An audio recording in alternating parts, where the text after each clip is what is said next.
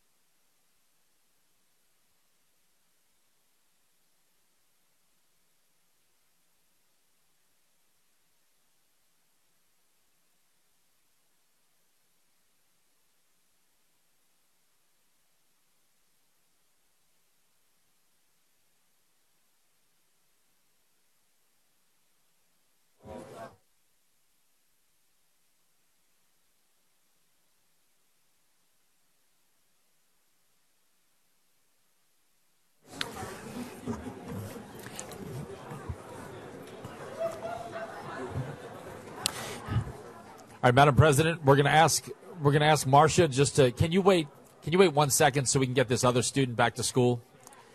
Thank you. We thought you were going to be first, but then we know one has to get back to school. So we'll introduce Councilman Lee first with a proclamation this morning.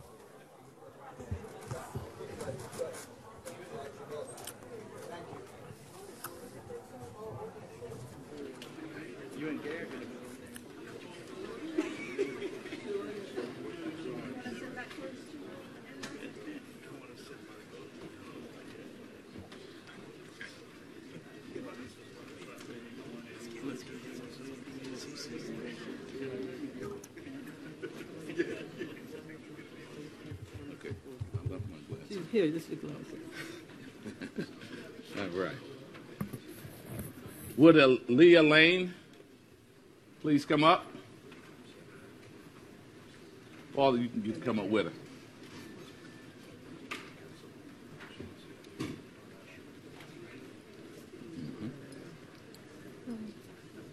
Good morning, Aaliyah. Good morning.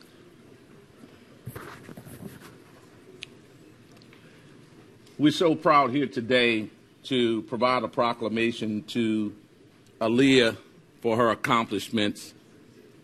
And I'm sure everyone at Our Lady is proud of you for what you've done. And so I'll read this proclamation.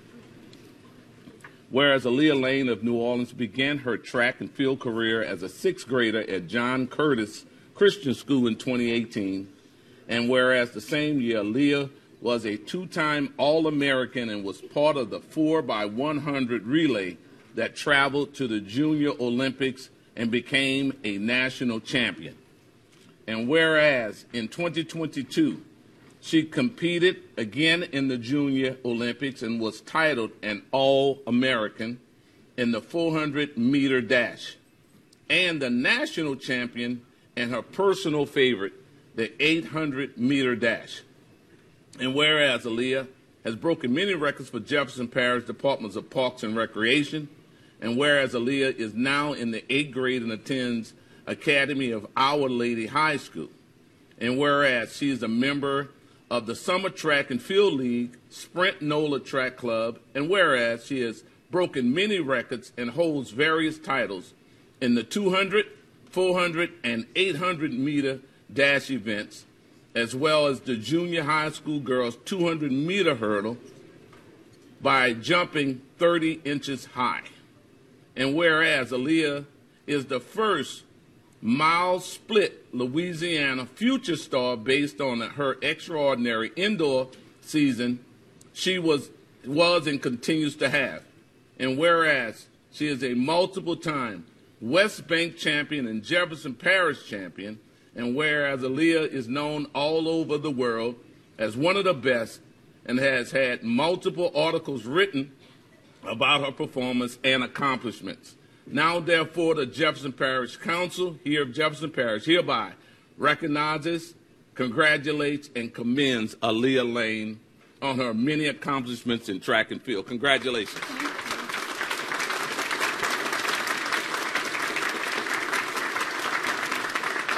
Parish President, would all of my colleagues please come down and share this moment?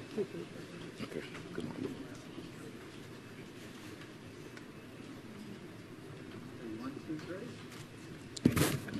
Get you there.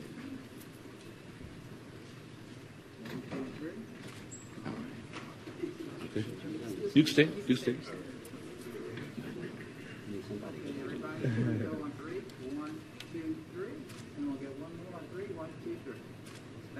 Thank you.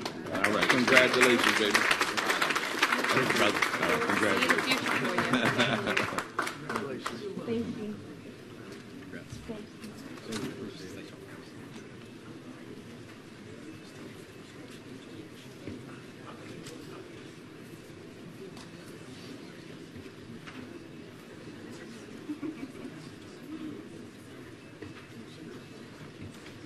Hey, good morning. We have a very special guest with us today for Louisiana Flood Awareness Week, so if I could ask Marcia to come up, along with our Floodplain Management Director, Maggie Talley, and our Ecosystem and Coastal Management Director, Michelle Gonzalez, to come up. This is about Louisiana Flood Awareness Week to educate Louisianians on the potential hazards of flooding. Flooding is actually the most common naturally occurring disaster in the United States. Obviously, we know flood waters are a risk to life and property. We want people to understand how to prepare their homes, to understand the dangers of flash flooding, whether it's driving in your car, having the water obstruct the debris in the roads, or even just 6 inches of moving water can make someone lose their balance and fall down. So in 2016, as with education, it's good to have a mascot. In 2016, Marcia became Jefferson Parish's mascot for us to help explain it. And I just want to thank Marcia. We presented Marcia with the poncho, but we did it earlier because we thought Marcia would have a hard time getting the poncho on. And I had a preparedness pack that, Peggy, can you hand me that? An emergency preparedness pack to represent that you have to be ready for all your emergencies. Marcia, you ready? Yes. Okay. So I want to invite Maggie and Michelle up to talk a little bit more about this special week that we're having. Thank you. So yeah, we kicked off Flood Awareness Week on Monday. This is a state initiative that's been put forth by the Louisiana State Floodplain Managers Association, but it's also something that's taken off on a national level as well. So Jefferson Parish, as of last year, has started participating.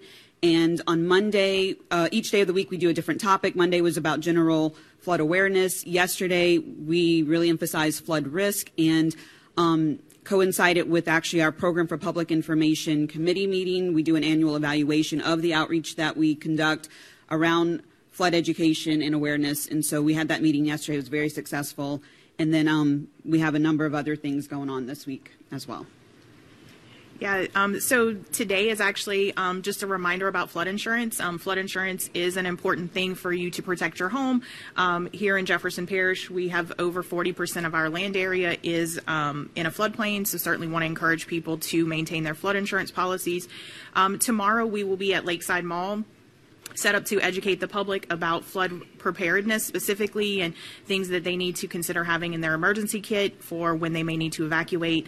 And then Friday is, what are we doing Friday? Mitigation. Actually, our hazard mitigation department, we're going to be really highlighting some of the work that we've done over the past 10 years with elevating homes and the success stories with that. Council members, you want to come take a picture with Marcia? You want to invite your teams up too? Michelle, get your teams up. Why do I want to say Marcia? What is that from? Brady Bunch? I thought so.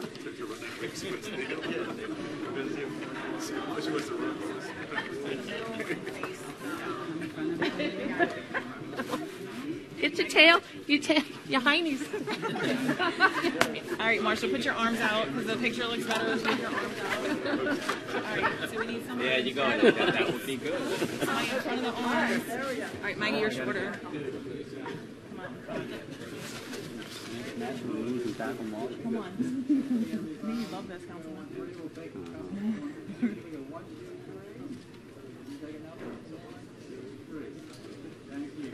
Congratulations, Marsha. Come on, Mark. So funny.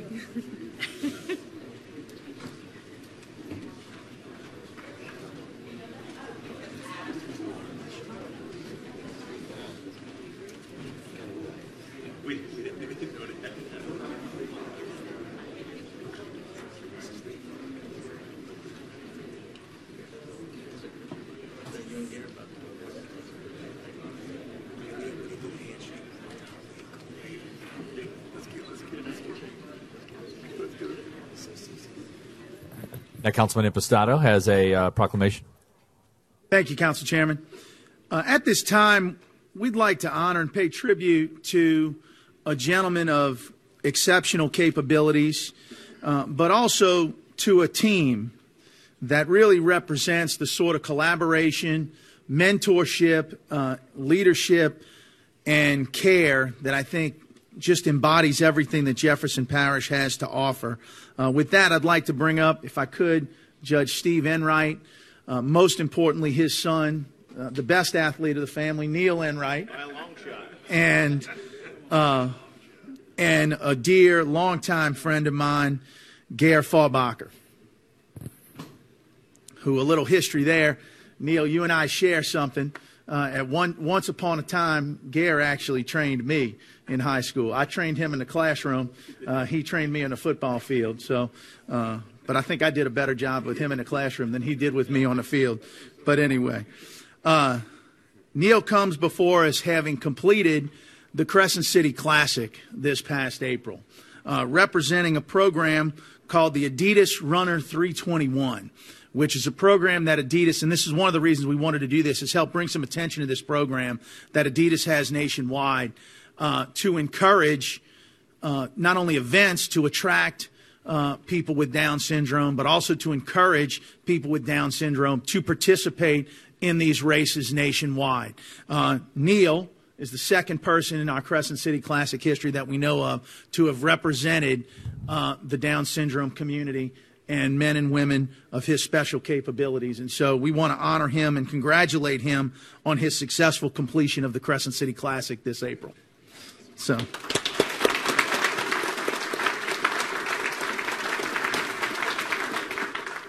with that, we have a proclamation recognizing and commending Neil Enright, representing those with Down syndrome, wearing number 321 in the 2023 Crescent City Classic. Whereas on April 8th, 2023, Neil Enright was presented bib number 321 for the 2023 Crescent City Classic by race director Eric Stewart. And whereas this number is set aside specifically for a runner with Down syndrome, which is part of the Adidas Runner 321 campaign, a program asking marathon and 10K races to save the number for those as special as Mr. Enright. This is the second year that this number has been designated to someone in the Crescent City Classic. And whereas Neil Enright's life has been one of resilience and commitment from the start, when he spent his first 2 years of life on in the neonatal ICU unit on oxygen 24 hours a day, remained on oxygen at home around the clock for 6 months. Neil outgrew this and has been enjoying good health for many, many years now. Neil is now 22, plays basketball, baseball, and participates in kickboxing, usually beating David Corsell. And whereas Neil has trained with Gare Farbacher for 10 weeks leading up to the Crescent City Classic beginning in February, one event he participated in prior to the Crescent City Classic was a 5K sponsored by Upside Downs, a nonprofit organization helping Down syndrome community to help him prepare for the Crescent City Classic. And whereas Gare Farbacher gave Neil visual objects such as makeshift finish lines and other tools that helped motivate him in his training, Neil's real motivation, we are told, though, is his friend of 10 years, Miss Emily Ryan, who attends St. Michael's Special School in New Orleans with him. And whereas Neil serves as the Student Council Vice President at St. Michael's Special School, and he will graduate this coming May. Now, the Jefferson Parish Council hereby recognizes and commends Neil Enright in being chosen by the Crescent City Classic to wear number 321, representing those with Down syndrome in the 2023 Crescent City Classic. The Jefferson Parish Council now also wishes Neil Enright good luck in all his future endeavors and declares today, August 23rd, 2023, as Neil Enright Day here in Jefferson Parish. Great job, Neil. You want to say anything? No? Judge, you'd like to say anything? Judge? Just thank you to all of you. On behalf of Neil, obviously, thank you all very much for your support. Yeah, thank you. Yeah? I just want to say one thing. Neil, you want to do a handshake? Why not? We do a handshake? Come on, that's how we get this race started, guys. Right here. Let's get it. 1, 2, 3, 4. Right here. Fist bump. Let's get it. See. All right, Neil. Guys, look, just real quick. This guy inspired us all. He inspired me, especially. I think he helped me, and I helped him, and it was just a journey that I'll never forget. So it was awesome. So congratulations, Neil. We love you. Parish President, council members, please join us. Yeah, come on in with us, y'all.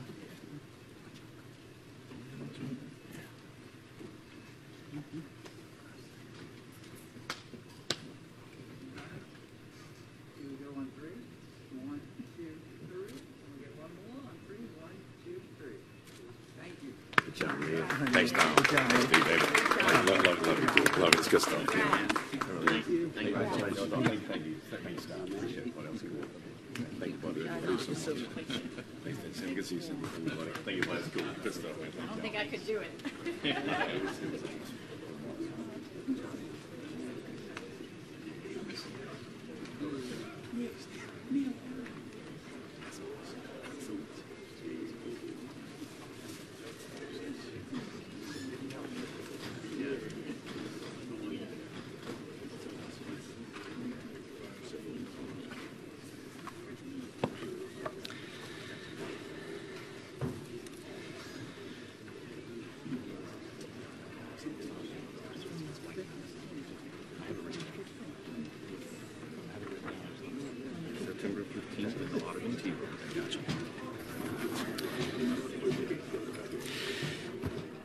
All right, I have representatives from Casa Jefferson up here with me. And if you know anything about Casa Jefferson, court-appointed special advocates, you know that they do a tremendous amount for the young people in our community. They act as a voice for those who cannot speak for themselves. And the work that they do is tremendous. Their gala is coming up on September 15th at the Audubon Tea Room. And we have a proclamation this morning to recognize some of the great work that they do in this community. Whereas the mission of court-appointed special advocates, Casa Jefferson, Inc., is to break the cycle of child abuse and neglect through volunteers advocating for safe, nurturing, and permanent homes for foster children in our community. And whereas court-appointed special advocates are appointed by judges to serve as the voice for children in foster care, and whereas advocates get to know the children, review records, research information, make visits to the temporary home, and talk to everyone in the child's life, including teachers, family members, attorneys, social workers, and judges. And whereas by getting to know their assigned child and the people involved in the child's life, advocates can fight for the best interest of their child and serve as a consistent, responsible adult presence in their life. And whereas, through recommendations made in court, advocates ensure their CASA child's needs are being met and that they are not lost in our overburdened child welfare system. And whereas, while some children are reunited with their parents or relatives and others make connections with their adoptive family, the ultimate goal is to ensure a safe and permanent home where they can thrive. Now, therefore, the Jefferson Parish Council, the governing authority of Jefferson Parish, Louisiana, hereby recognizes and commends Casa Jefferson, Inc. for their extraordinary service to the citizens of Jefferson Parish, Louisiana. Thank you all. The gala is coming up on the 15th, as I mentioned. I'm sure you're still accepting sponsorships. I'm sure you're still accepting people buying tickets. And I'll let you say a couple of words about Casa before we take the picture so you can invite people to the event as well. Tell them where to go. Thank you all for having us. Thank you, Councilman Walker. Yes, the gala is coming up on September 15th over at the Audubon Tea Room, and we would love to have all of our council, our parish president, and city administration, and those here today to come and attend. It's a wonderful event to be able to support. You can go online to Casa Jefferson and find the ticket to where you can purchase. You can also come see myself or Miss Margaret, our recruiter, here in Jefferson Parish to be able to get more information, and we look forward to seeing you all there. Thank you so very much. You all come down, take a picture. Casa Jefferson, thank you again for the work that you do in this community, the invaluable work that you all do in this community. So here's your proclamation. We'll take the picture in just a second. Slide on over.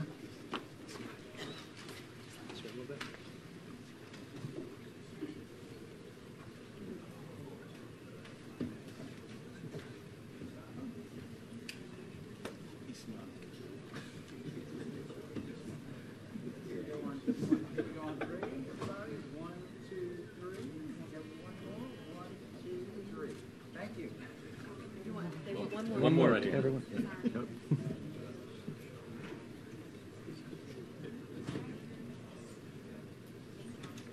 Thank you. See you on the 15th. Wow, Thank you. Thank you. I'm good. I'm good. Are you married? Nice to meet you, Councilman. Justin. Thank you.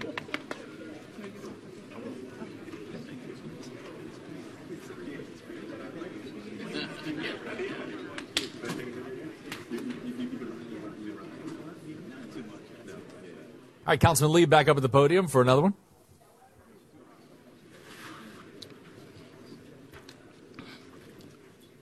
Many of you all who attend this meeting may be aware and may not be aware of the challenges that we've had in the Avondale-Wagman area in terms of bringing a grocery store to that community.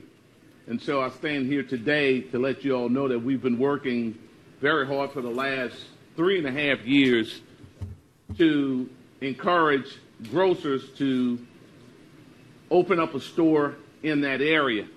And we've met anywhere from the folks with Rouse's at least 4 times, as well as Ideal Market, as well as other grocers. And so, although we haven't been able to get it done, we are encouraged by the fact that we're getting very close. We're getting much closer.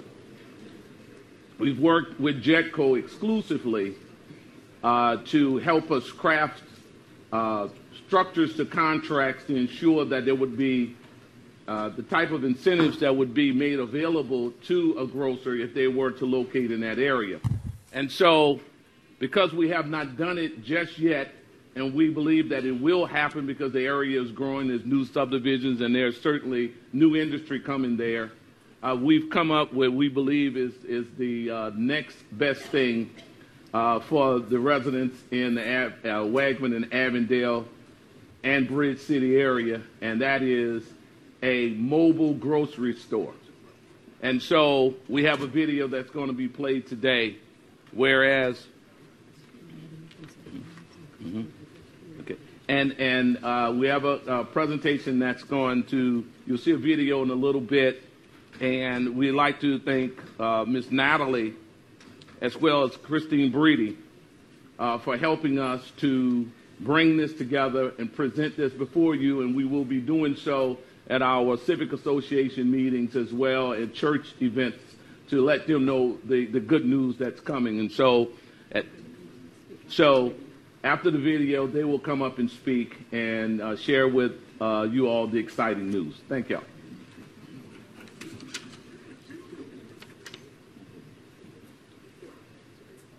Today we are here to celebrate the Macon Groceries Mobile Market with our ribbon cutting and grand opening. This is bringing fresh, affordable produce straight into the communities across the Acadiana area. The Macon Groceries Mobile Market brings healthy foods to areas that don't have consistent access to healthy foods.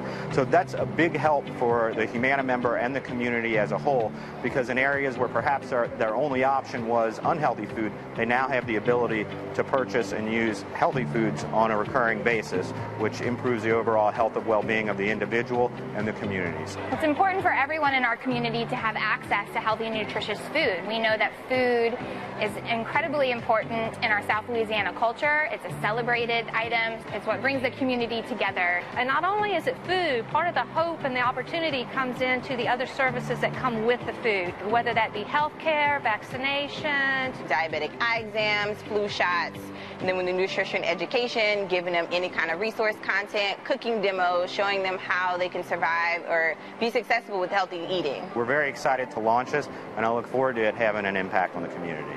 If you want to learn more about Making Groceries Mobile Market, go to no-hunger.org/mobile market.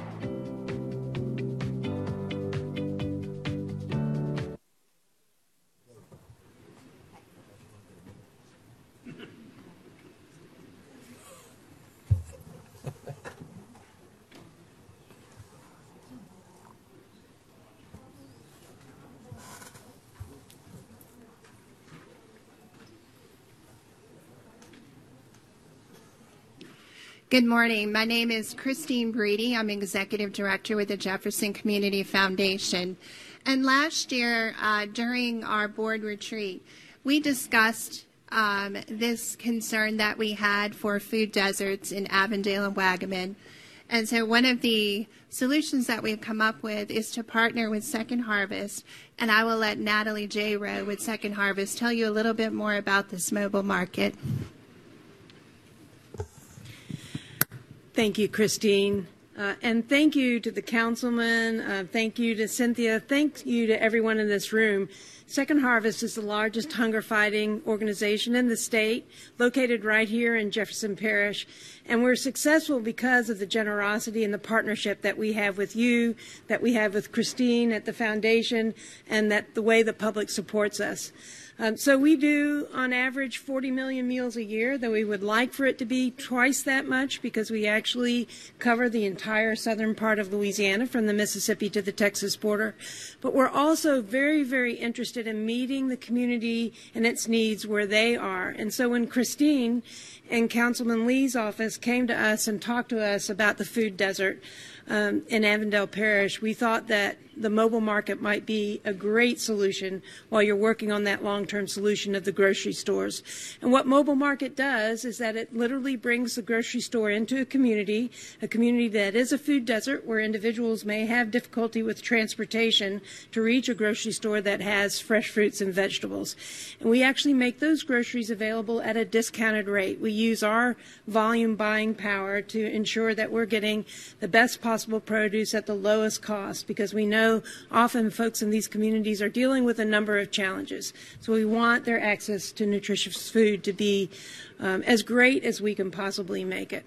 And I just want to introduce Lindsay Hendricks. Lindsay's been working for years on this mobile market project, selling it. And we really feel like for a situation like this, and for us at Second Harvest, where we're really trying to understand the needs of communities, that this is one of our best ways to do that. Go ahead, Lindsay.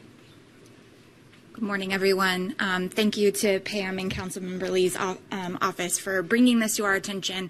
Like Natalie said, this is a program that addresses two key barriers for community members struggling with food insecurity: affordability of groceries and access to those groceries in terms of proximity. So by having a mobile grocery store going into communities, whereas with the food bank doing it, we don't have to make a profit. So for us, being able to provide low-cost groceries at rates that are lower than a retail market is really a win-win for community members.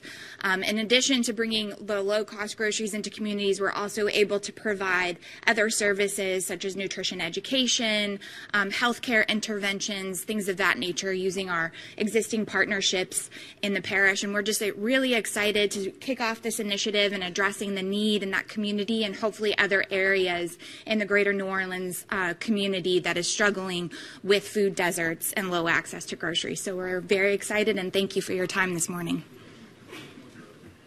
I am so grateful to you all for you all working collaboratively with us with this. It's very important. The number one issue in Avondale and Wagamin, as well as Bridge City, is we don't have a grocery store. We need one. So I always say working together works. And so I thank y'all for being a part of this, because the community needs access to fresh food, meats, and everything that's required to sustain them. Thank y'all so much. Thank you, Councilman. Thank you. It's a privilege. Thank you. If any of my council colleagues want to come down, please do.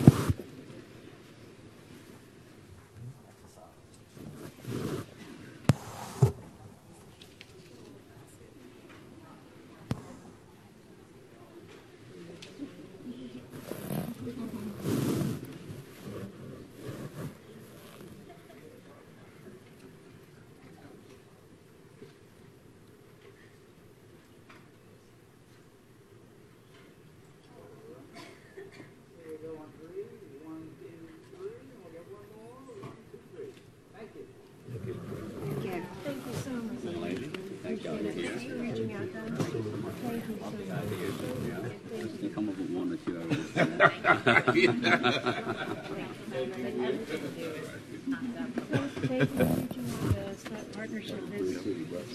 What makes it happen. So thank you. Councilman Bonanno, are you ready to do yours?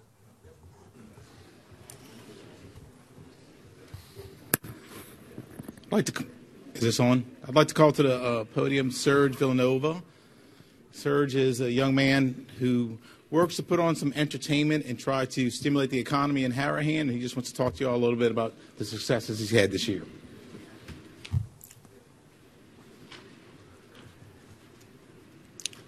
Good day, everyone. My name is Serge Villanova, a local music producer, president of Stranded South Music, Media, and Events, as well as the founder of the Harahan Music Festival and Food Drive. Thank you very much, Councilman Bonanno, as well as his office, not only for their support in promoting our festival, but for facilitating today's opportunity for me to expound a little bit on this philanthropic and entertainment endeavor we've been building in the city of Harahan since my family and I decided to start it in 2021. This is an old poster of this past May's event. This past May, we celebrated the third and most successful year of our event with an economic impact of over $25,000. As well as an attendance of over 500 people throughout the day at Zerang Park on Hickory Avenue in Harahan, the location of our festival. A quote, a Facebook post actually. We really enjoyed being able to hop on our bikes with the kids and see world-class talent at a safe, perfect-size outdoor festival. The Fosters give this fest 2 thumbs up. Thank you to them. A picture from our humble beginnings in 2021.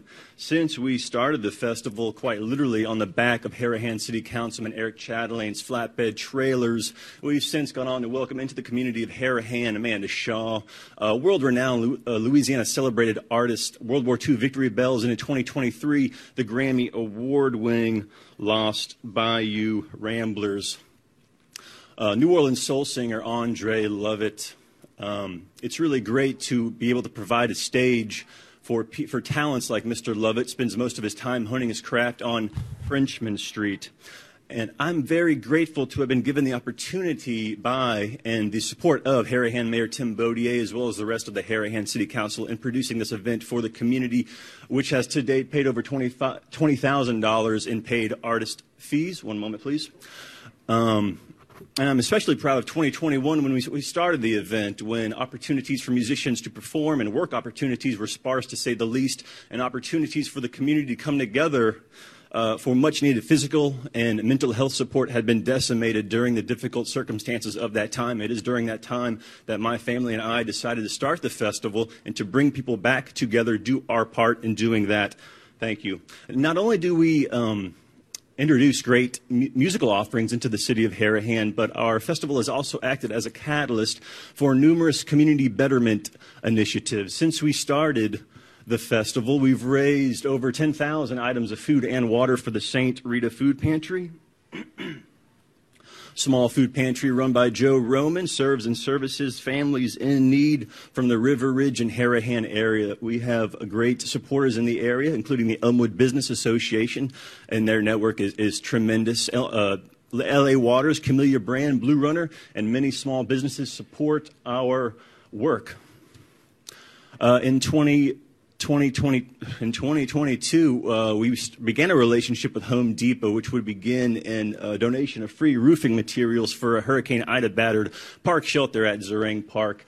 This is the before, late 2021. Next slide, please. This is the park shelter today after a new coat of paint, a new sign I administered personally. We would continue to grow this relationship with Home Depot, and in 2023, we would assist Harahan-based Veterans of Foreign Wars Post 3267 in obtaining a $5,000 Home Depot Community Impact Grant, in which they bought a brand new John Deere riding lawnmower, which is currently being used to assist local elderly and disabled veterans with lawn care. I'm very proud of a lot of these initiatives. This one especially, as my grandfather was a paratrooper in World War II, suffered greatly the rest of his life with a bad back because of his many missions and many jumps. Thank you for helping me out. Thank you all for listening. We're almost done with all of the community initiatives that run parallel with the Harahan Music Festival.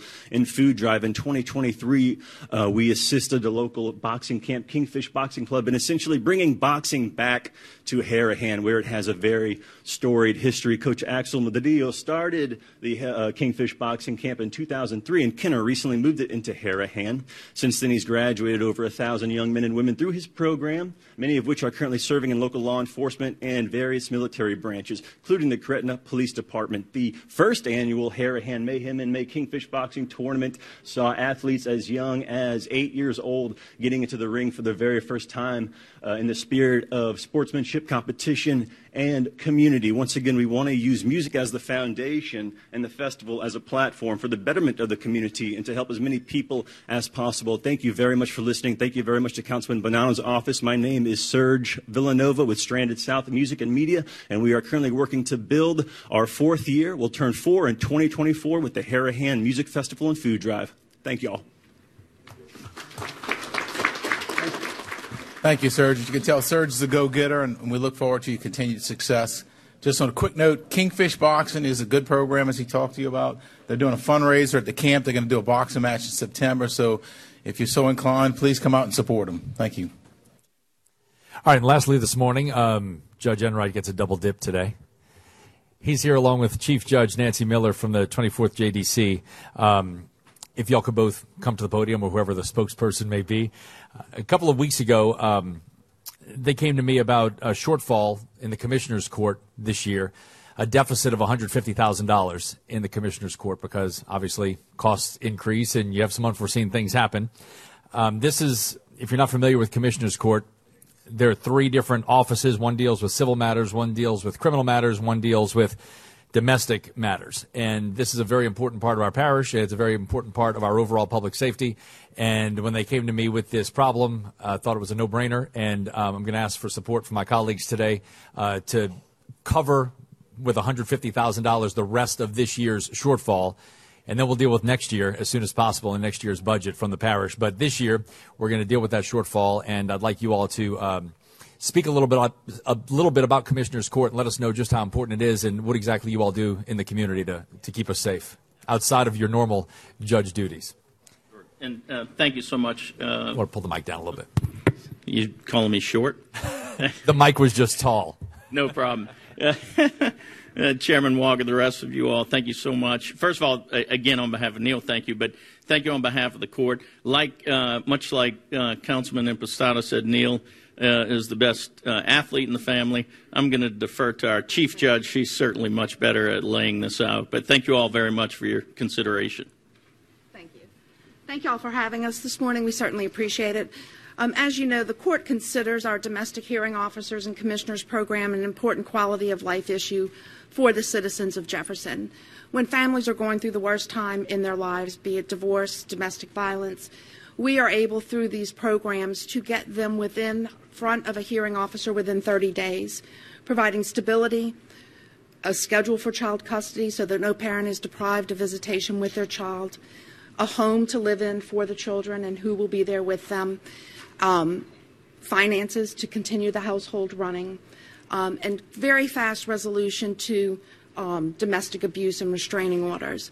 Our hearing officers here, if you don't mind me just running through just a very quick statistics for you. We've heard a total of 1,255 petitions for protective orders. Of those, 640 were in proper person. I'm not sure if y'all understand, when we have lawyers in front of us, the cases go very quickly and very smoothly. When we have improper person litigants who are unfamiliar with the court and the rules of evidence and the rules of procedure, it takes a lot of time and effort and most of all patience. And our domestic commissioner certainly with these numbers has displayed his patience and efficient handling of these matters. We have heard 3,128 domestic cases in the year 2022. And let me just say the court on its own has attempted to cover these shortfalls that we have. Twice we've gone to the Supreme Court and raised our commissioner fund fee from, I believe, $75. We are now, after 2 rounds with the Supreme Court Cost Committee, up to $175 per case. In addition to that, we had legislation passed that allowed us to take some of, in cooperation with the Sheriff's Office, to take some of the off-duty witness fees and apply it to our shortages to maintain this program. So the court obviously feels that it is imperative for the citizens of Jefferson to have this program in place, and we appreciate the support that the council and the administration give us. Thank you all. Anything else, Judge Enright? No, other than thank you and any questions. Thank you so much. Thank you all. Thank you both for coming this morning.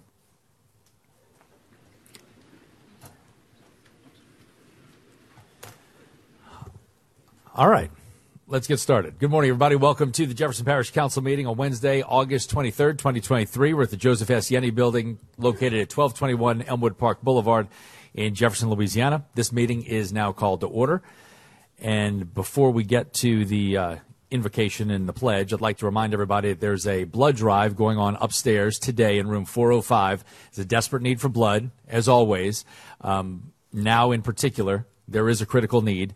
Donors will get a donor T-shirt, a Hubig's Pies donor T-shirt, plus you can qualify and enter for a chance to win a generator that may or may not come in handy this hurricane season or hurricane seasons down the road. So if you can stop by that blood drive, it goes on the rest of the day today. I'm going to go after the council meeting. If you can do the double red thing, which I still don't fully understand, Susie Potter's here, I can do that, and I'm going to do that today. And some people can do, because I have O negative, so I guess that makes me able to do that. But anybody who can give anything today, it's much appreciated. And if you don't, Susie will come after you. She will hunt you down and drag you up there herself if you need to. Again, it's in room 405 here at the Yenny building all day. It ends at 4:30. Is that right, Susie? 2. Okay. So it ends at 2. Not quite all day. 2 o'clock is when it ends today. So thank you, Susie, for being here. And thank you all for doing this blood drive. And there are a lot of appointments still available for today. So walk in or make an appointment online before you go up. Now we can move on to the invocation and pledge. Councilwoman Van Vranken, your guest for the invocation, please. Let me open that. I've already gotten my email from Susie, so I will be upstairs for the blood drive as well. It's such a nice opportunity when we get to invite someone from the community to lead us in prayer as a community and as a council. This morning, we have with us Rabbi Mendel Saitlin. He is with the Chabad Jewish Center in Metairie. We actually met when we were out installing the large flower bouquet sculpture, the Spirit of Hope, out on the neutral ground on West Esplanade, which is right near the Chabad Jewish Center. And it's just such a beautiful educational opportunity for people of all affiliations of Jewish heritage and Jewish faith, and education for the community at large. In fact, September 11th, coming up next month at the Jefferson Performing Arts Center on Airline, there will be a woman, phenomenal woman, Esther Bosch, who is referred to as the honey girl of Auschwitz. She was taken to Auschwitz at 16 and will be speaking in person to us. What a tremendous opportunity. So September 11th at the Jefferson Performing Arts Center. Rabbi, we appreciate you being here. We appreciate you everything that you do for our community and leading us in prayer this morning.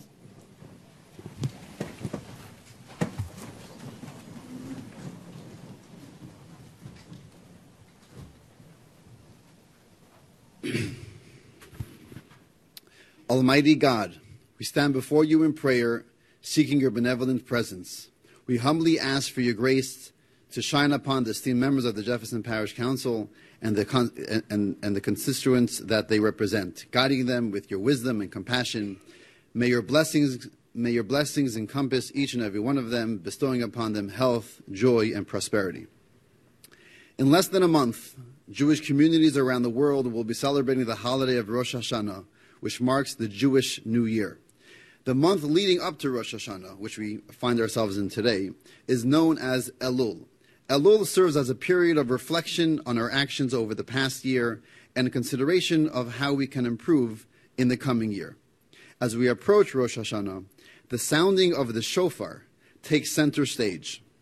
In synagogues around the world, Jews will gather and be inspired by the sound of the shofar, a ram's horn. In preparation for Rosh Hashanah, throughout the month of Elul, it is customary to blow the shofar as well. The simple sound of the shofar serves as a spiritual wake-up call to us all, a reminder that our existence on earth is for a divine purpose and goal to make this world a better place by leading lives rich with meaning and guided by a moral compass, a life suffused with acts of charity and caring for others. With gratitude for this gathering, I respectfully request your permission to briefly sound the shofar here and now. May its haunting notes symbolize our collective aspiration for growth, unity, and positive change.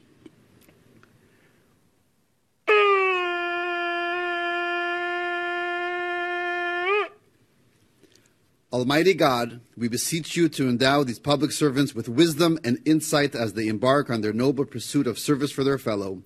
May their decisions be infused with integrity, guided by your presence. As we stand before you in unity, let us echo the sentiment. Amen. Thank you. That was certainly a first for our prayers here in the chambers. Appreciate it. Chief Robertson, you mind leading us in the pledge, please?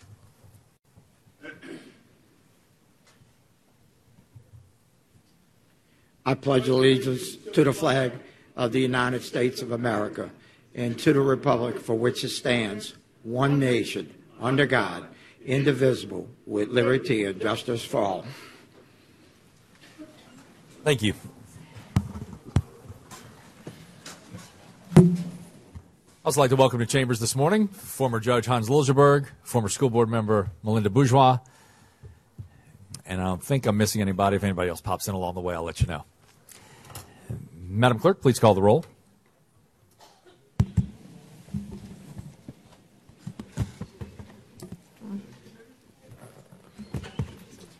Chairman Walker. Present. Councilman Template. Present. Councilman Edwards. Present. Councilman Bonanno. Here. Councilman Lee. Here. Councilman Impastato. Present.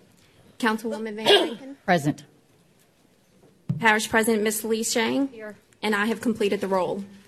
Thank you. Madam President, would you like to address the council? Yes, Mr. Chairman, thank you very much. We'll start out with heat safety. Obviously, today is another very hot day for us. The National Weather Service has issued another extreme heat advisory for Jefferson Parish, with dangerously high temperatures this week with projected heat index values in the 115 to 120 degree range. This year has been a record-breaking year. In August, just this August, we have had 13 days in a row where we broke the record for high temperatures for our area. And there have been 35 days this year where we have had the daily high and broken those records. So we want to obviously, make sure citizens should remain weather aware and please take the precautionary measures to avoid becoming a victim of heat exhaustion. Obviously, drink plenty of fluids, stay in air-conditioned rooms if you can, stay out of the sun, and check up on your relatives and neighbors, especially the more vulnerable members of our community. It goes without saying that pets and small children should never be left unattended in vehicles. And we want to remind everyone that every day we have 15 libraries throughout the parish, so you're not just going to sit in a cool room. You have a lot of things to do at our libraries to take shelter in some of our very cool libraries throughout the parish. We even left the libraries open during holidays to make sure people had that service available to them. The burn ban, obviously due to the extremely dry conditions statewide and the concern over first responder safety in these high temperature weathers, the Office of the State Fire Marshal has issued a statewide burn ban, which includes Jefferson Parish. The state is also under a red flag warning due to winds associated with weather activity in the Gulf that are elevating the fire danger level to one that is obviously very detrimental to our firefighters. The State Fire Marshal has asked us to remind the public to cooperate with this burn ban and be considerate of the first responders who are put at increased danger in this heat every time they're called to respond to a fire. And obviously this week we have had to respond to quite a few fires already in Upper Jefferson. In terms of our emergency management team, they're continuing to monitor the activity in the tropics, especially now we're at the peak of the Atlantic hurricane season. Currently, we don't have anything out there that is a cause for concern, but we want to make sure that Jefferson Parish continues to remain prepared and we have the full situational awareness for this time of year. Since Ida, we've updated our emergency plans, we've created new forms, we've involved new agencies, we've conducted trainings. We just did a shelter training recently. We've bought new equipment. all to help us in our response and recovery following a storm. And though it's been a quiet August so far, this is not our time to let our guard down. We're just asking that all citizens be ready, remain prepared, and weather aware. JeffCap Energy Assistance, thanks to our JeffCap programs in partnership with Atmos for assisting residents with their natural gas bills during the Share the Warmth Blitz. As a result, 325 Jefferson Parish households who were struggling to pay their bills received assistance totaling over $51,000 in funding. Now to water assistance, JeffCap is now providing eligible Westwego residents with utility assistance through our low-income household water assistance program. There's going to be an outreach event for Westwego residents this Friday, August 25th, from 10 a.m. to 2 p.m. at the Westwego Senior Center on 4th Street. You have to bring your required documentation, including ID, Social Security card, your current water bill, and proof of address and proof of income. So for more information about this water assistance event by JeffCap, 504-736-6900. We're really excited about a new service we're providing at the library. This is the West Bank Regional Library's Book a Librarian. It's going to start next week for patrons to reserve one-on-one time with librarians to assist with everything from online job applications and resume creation to registering for an email account, Social Security account, and SNAP benefits. Sessions are going to take place in the library's computer lab. The Book a Librarian must be reserved by way of phone or email request with the callback. Also, the Autism Society of Greater New Orleans will host a free legal clinic on Friday, August 25th at our East Bank Regional Library. This is in partnership with Morrison Law. The purpose of this event is to assist individuals in drawing up free power of attorney documents for families of autistic individuals and for autistic adults living independently to reduce inequality and address access issues. The next thing I want to talk about, the library for that school is now back in session across the parish. We want to remind everyone that we have free homework assistance available online through, it's called Help Now with BrainFuse, BrainFuse, BrainFuse.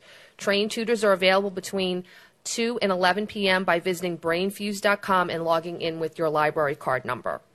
And the West Bank Regional Library will launch its first Bingo for Books game night on Wednesday, September 6th at 6 p.m.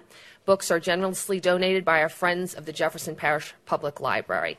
So for more information about all these events, www.jplibrary.net. Registration is also going on for our JPRD kickball tournament. It's the third annual, and we call it Families Kicking It. And the tournament is now open. It's scheduled to take place on October 28th at 10 a.m. at the Miley Softball Complex. You have to be 7 years or older to play, and teams must have 7 to 10 players. So the cost is $15 per team. You want to register for the family kickball event at jprd.com.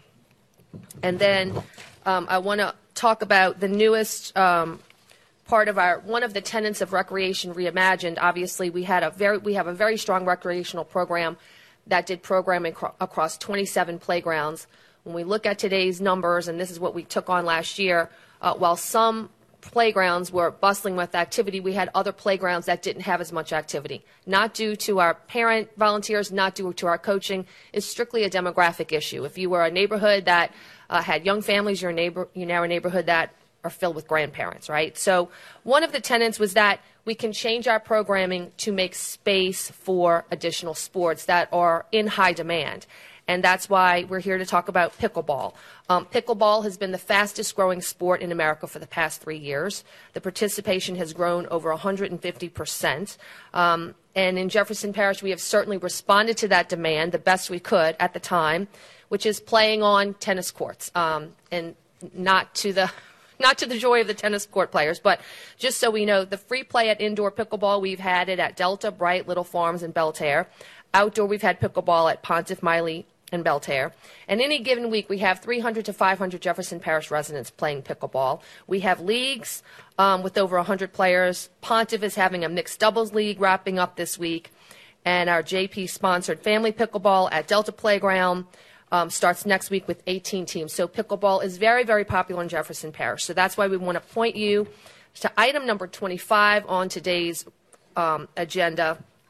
We're happy to move forward with a true, dedicated pickleball complex at Miley. This is going to be 9 new courts, 4 refurbished courts, landscaping, lights. This is a true pickleball complex. We're very excited about that. I know the pickleball players are very excited about that, so we ask for your favorable consideration for item number 25. Thank you, Madam President. Councilman Templet. I just real quick want to compliment. I want to say it was on Friday. We had the seniors, was it Beanbag Baseball Tournament, which was a huge crowd from across all the senior groups in Jefferson Parish, and proud. And I actually got to play on one of the teams on a couple innings, and surprisingly threw 2 triples. So they all wanted me on their team all of a sudden. But don't forget who knocked you home one time. Him, RBI knocked me in. But it was a great event to see so many seniors enjoying the quality of life we have here to offer in Jefferson Parish, and a great time. Plus, it was indoors with air conditioning right now, so it really made a big plus. So hats off to the administration and the parish and the seniors as well. So thank you. Councilwoman Van Vryken. Okay, I heard the parish president say that the family kickball event takes 7 players or more. I think maybe a council team could be fun.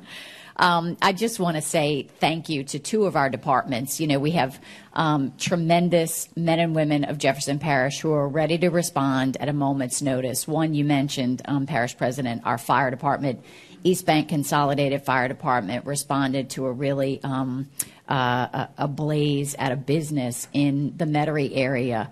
Not only did I hear from the people who owned the building that was inflamed, that our East Bank Consolidated put that fire out, but the surrounding businesses who, of course, when you see a neighboring structure on fire, were so worried about their own businesses. And each of them has reached out over the past few days to say thank you, thank you, thank you. They were afraid the wind would blow the fire in their direction and affect their businesses. So again, that we have men and women who, even in this heat, are willing to, don those suits and the equipment and go in and save our businesses and livelihoods. We are so appreciative. They did a tremendous job. Also, just thanks to our Parkways Department. Last night, I was at an event in the Old Metairie area and got called outside to say there is a tree branch, a huge oak tree branch, laying across the street, and we didn't want anyone to run into it and have an accident caused. So JPSO immediately was on the scene, but then Parkway sent out crews. Our Public Works Department, I contacted Mark Drews as well, and they sent out crews to handle that large oak tree branch. And just a word of caution, those trees are beautiful, mature trees, but because of the heat and because of the lack of rain, our trees potentially are more brittle. So just for everyone to try and keep an eye on their trees, and thanks to the departments for being so quick to respond. Thank you. Thank you, Madam President. Let's move to item number 1 on the agenda. Items 1 and 2, I have a note that they'll be deferred until 9/13/23. So, Councilman Templet, your motion on items number 1 and 2. I move. Any objection to the deferral of items 1 and 2? And speaking on resolutions. Oh man, just went right past it. Guess I'm just anxious to move forward, Mr. Al. My apologies. All persons wishing to appear before the council on any item on the agenda or addendum agenda, including Mr. Al, who I certainly was not trying to overlook and move past. You have 3 minutes, and you need to fill out a request to speak card in the back of chambers. Please state your name and address. Thank you, Mr. Al. Accepted. My apologies. Okay, man. We got 42, 43, 44, 61, and 82. Short list this morning. Okay, we're going to go with 42 first. $47,000 increase, which is 2.4%. This is for additional safety improvements to the project. 44. Okay, we got an additional $30,000 as a result of additional work for enhancement and longevity of the project. Okay, 44, no monetary increase, just 47 additional working days. 61, we got a $584,000 increase, 3.6%. As a result, once again, enhancement and longevity of the project. 82, you got a $175,000 additional cost This project has not been out for bid yet. The design phase has just been completed. This $175,000 reflects inspection services. Now, anybody got any comments, questions for me? And don't worry, Councilman Walker, I'm not going to let you ever get away with that one. Count on it. I almost feel like I should give you more time, Mr. Al, for trying to skip past you. Well, we need to get the 5 minutes back, man. That's Anybody? another day. Thank you. Thank you, Mr. Al. Frankie Hires, 509 Homer Boulevard, just trying to spark a little curiosity and away we go. There are rules in bowling. Right? Somebody's toe crosses the line. Yeah, I got to say something about that. Thank you, Mr. Al, for making sure we didn't miss out on this. On behalf of Bonnie Thompson, I'm here for item 124 at JPAS, right? JPAS, whatever they want to call themselves. The trough that is for that one man running that show. And the conflict of interest with the spouse of my council member being on that board. I'm informed anyway yesterday by Miss Bonnie. She takes great exception with the expenditures to JPAS. She finds them to be culpable of taking advantage of ill-gotten gains here. We got an exclusive contract providing a trough to one man who pays himself like $100,000 a year. I try to look it up. It's hard to find any of the information on any of these nonprofits. It's kind of like a way to launder money. I can't know how much everybody's paying any of the executives. So from one cooperative agreement to one nonprofit or the next, I'm pretty sure we're spending more money to administrate the assistance that as a citizen I got to jump through 15 hoops to qualify for, and at the end of it probably won't anyway. Such is the case with almost every assistance program this parish subsidizes. I've tried. Either I don't have enough income information or I don't have any other kind of thing that might qualify me. But I'll tell you this, as a citizen, I have no interest in being your dependent, nor do I appreciate having to assail this entity to deal with what it means to be apportioned according to law. If you can't explain how this power is distributed, every cooperative agreement, every contract we enter is illegitimate. We got number 57, I believe. We're going to appoint somebody to this task force for homelessness. And I don't believe anybody's appointing anybody that's experienced homelessness. I think that would be important. We're paying a lot of people to think about doing work, and that goes through this whole agenda, from 70 to 100 and whatever we're on. A lot of thinkers, no doers. And then you had the decency to put a stop sign up. And I got to wonder, in that District 2 stop sign, the council member for District 2, were they forced to negotiate with their neighbors to sign a petition, or are you just deciding to put that there because it's the right thing to do? Because I know that every council member can just put a stop sign wherever you want. The citizens don't actually have to submit to this petition process that's absurd, archaic, and based off of some organization in Michigan or California. Right? So I'm hoping that you're doing this just because it's the right thing to do, and you didn't force your citizens to go and submit to negotiating with one neighbor or the next arbitrarily to see this done. I'm hoping that this is about reckless driving, and then we're doing the right thing here. I know that none of you have to answer any question we ask, because the chairman made that clear years ago to Mr. Al. Mr. Ayers. We could do better.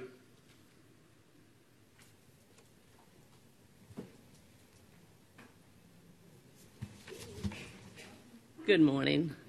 Nancy Pearson, 8924 Rensu. Today I'm here representing the Cost of My Association. Thank you all very much for last week participating. And Lisa Carlin and the organization she represents. Today we had to divide and conquer. She's in Baton Rouge at a committee meeting for ITAP. And I'm here to speak on 67 to 75. It took me a few days to find somebody that could explain it to me. But finally I did yesterday evening. And some of y'all received a letter after Lisa and I met with a couple of your divisions within the sheriff's office. Jeez, I've been there too long. Within the parish, and our concerns after that meeting. And so these, I think, 9 companies that you're going to sign contracts with, we understand that it's mostly used within the parish process, with parish projects. but I was told yesterday that it can be used for outside projects. Councilman Lee spoke about the issues in Wagaman and no grocery and the quality of life. Councilman Templet spoke about how great it is to live in Jefferson Parish, and it is great to live in Jefferson Parish. We have some of the best employees anybody can have as far as a city or a parish or a county goes. But some of them are overworked and maybe don't have the expertise that some of these firms have to look at these issues before us. There are companies wanting to do business in Jefferson Parish that will change not only the landscape of Jefferson Parish, but the quality of life for decades and generations to come. And that's very concerning to us. Just this week, they're trying to change something really quick because they're afraid of heat exploding in a tank full of ammonia. So if we could use people, firms with special expertise in areas when these firms want to come do business with us, that might give us a little bit more light, a little more answers to the questions that we have and the concerns that we have. So I'm hoping that not only will you use them for parish projects, but also, if my understanding is correct from my conversation yesterday, that they can be used for people wanting to do a process of adding businesses, adding firms, adding plants, storage tanks, and that sort of thing. So that's what we're hoping you'll do, is use that within private entity also. Thank you. Thank you. Anyone else? Items on the agenda or the addendum agenda. If it's not on either of those, you can speak at the end of the meeting if it's on something not on the agenda. Is this about an item on the agenda or the addendum agenda? If it's not, you can speak at the end of the meeting on any topic. It's not on the agenda. Okay. Anyone else with items on the agenda or addendum agenda? All right. Now we can move to number 1 and 2. So, Councilman Templet, your motion once again on the deferral of items 1 and 2 to September 13th's meeting. I move. Any objection to the deferral of items 1 and 2 on motion of Councilman Templet, seconded by Councilman Walker? Hearing none, so ordered. That takes us to item number 3, please, Madam Clerk. A resolution selecting a person or a firm to provide a transit system planning platform solution for Jefferson Parish fixed route transit operations under RFP number 0460. And Councilman Templet, your selection? All right, the highest ranked was Optibus, Inc. Any objection to the selection of Optibus, Inc. on motion of Councilman Templet, seconded by Councilman Walker? Hearing none, so ordered. Item number 4, 5, and 6 are executive session items. We'll get back to that around noon. That takes us to item number 7, which I have a note to defer until 9/27's meeting. So, Councilwoman Van Vranken, your motion on that. Move to defer to 9/27. Any objection to the deferral of summary number 26178, item number 7, on motion of Councilwoman Van Vranken, seconded by Councilman Walker, deferring that item to 9/27. Hearing none, so ordered. Item number 8, please, Madam Clerk.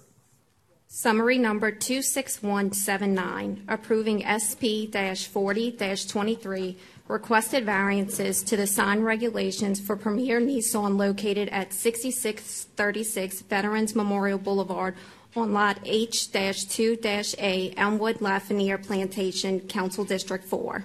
We can waive the reading here. We now open the public hearing for summary number 26179. Anyone in favor, please come forward. Anyone opposed?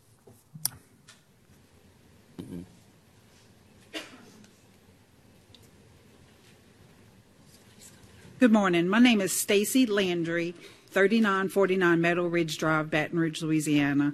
I'm here to represent Premier Nissan. Just want to say I'm in favor of it. That way they'll have, for the additional signage on the building, that way the motorists will have visibility, and also when they enter the parking lot, as far as directional signage as they drive through the parking lot where they should go. That's it. Thank you. Thank you. One in favor. Anyone in opposition? Madam Clerk, note that one appeared in favor. Councilman Impastato. Motion to approve. Any objection to the approval of summary number 26179 on motion of Councilman Impastato, seconded by Councilman Walker? Hearing none, so ordered. Item number 9, please, Madam Clerk. Summary number 26181, amend Chapter 2, Article 1, Section 2-7 of the Code of Ordinances of Jefferson Parish, Louisiana. We now open the public hearing for summary number 26181. Anyone in favor, please come forward. Anyone opposed? Madam Clerk, note that no one has appeared. Councilman Templet. I move. Any objection to the approval of summary number 26181, a motion of Councilman Templet, seconded by Councilman Walker? Hearing none, so ordered. Item number 10 with amendments, please. The operating budget.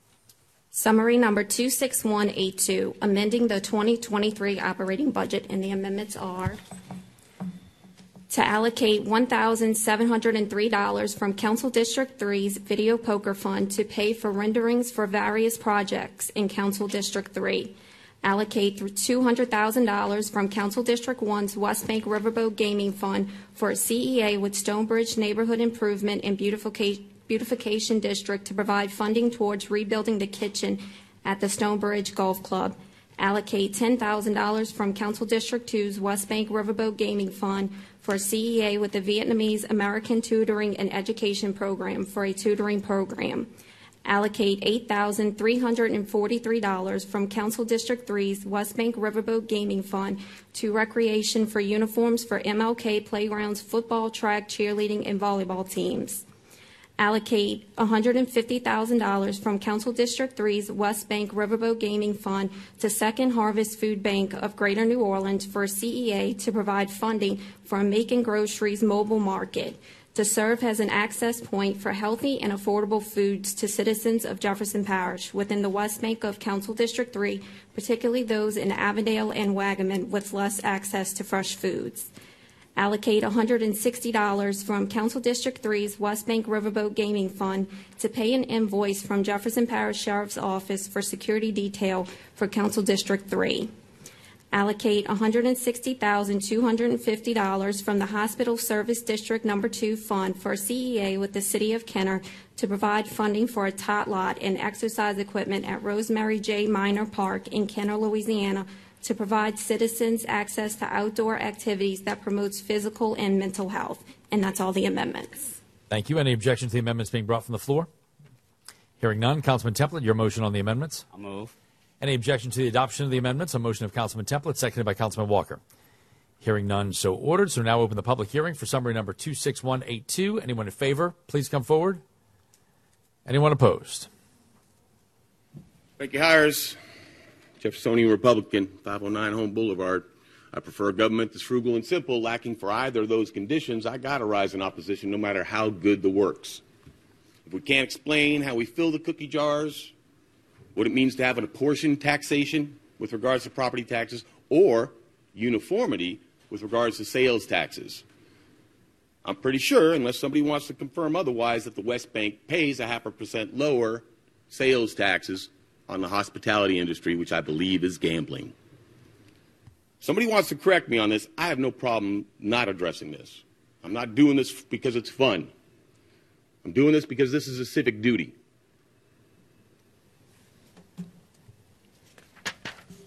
I oppose arbitrary taxation. I oppose arbitrary representation. I got 2 senators holding office on this council, would-be senators trying to serve the whole parish even though they live in a district. It defies apportion. You can't apportion this body according to law as it's structured. Therefore, all of the good works are fruit of a poisoned tree, ill-gotten gains. Figure it out. Anyone else in opposition? Madam Clerk, note that 1 appeared in opposition. Councilman Templet, your motion? I'll move. Any objection to the approval of summary number 26182 on motion of Councilman Templet, seconded by Councilman Walker?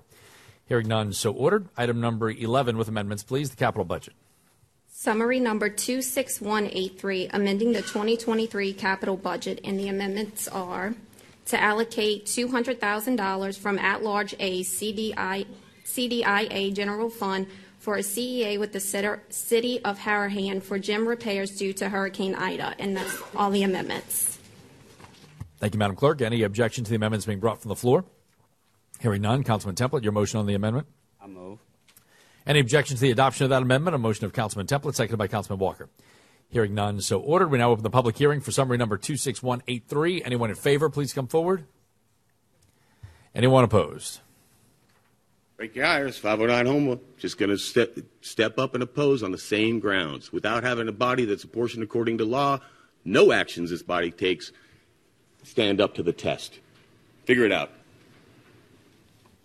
Madam Clerk, note that 1 appeared in opposition. Councilman Templet, your motion? I'll move. Any objections to the approval of summary number 26183, a motion of Councilman Templet, seconded by Councilman Walker? Hearing none, so ordered. That takes us to item number 12, resolutions and motions from the floor. Please call the roll, Madam Clerk. Councilman Edwards. Yes, sir. A resolution to name the building located at 128 Wright Avenue, Gretna, Louisiana, the John M. Mamalides Jefferson Children's Advocacy Center. Any objections to that resolution being brought from the floor? Hearing none, we now open the public hearing on that resolution. Anyone in favor or opposition, please come forward. Madam Clerk, note that no one has appeared. Councilman Edwards. Any objections to the adoption of that resolution brought forward in motion by Councilman Edwards, seconded by Councilman Walker? Hearing none, so ordered.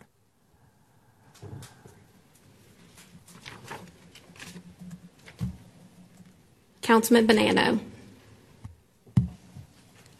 Councilman Walker. I have none. Councilman Templet. I have one. Yes, sir. A resolution approving the appointment of Mr. Ben Lapine to the position Director of Drainage and to provide for related matters. Any objection to that resolution being brought from the floor? Hearing none, we now open the public hearing on that resolution. Anyone in favor or opposition, please come forward. Madam Clerk, note that no one has appeared. Councilman Templet. Any objections to the adoption of that resolution? Brought forward in motion by Councilman Templet, seconded by Councilman Walker. Hearing none, so ordered. Congratulations, Mr. Lapine. Where are you? There he is. Congratulations.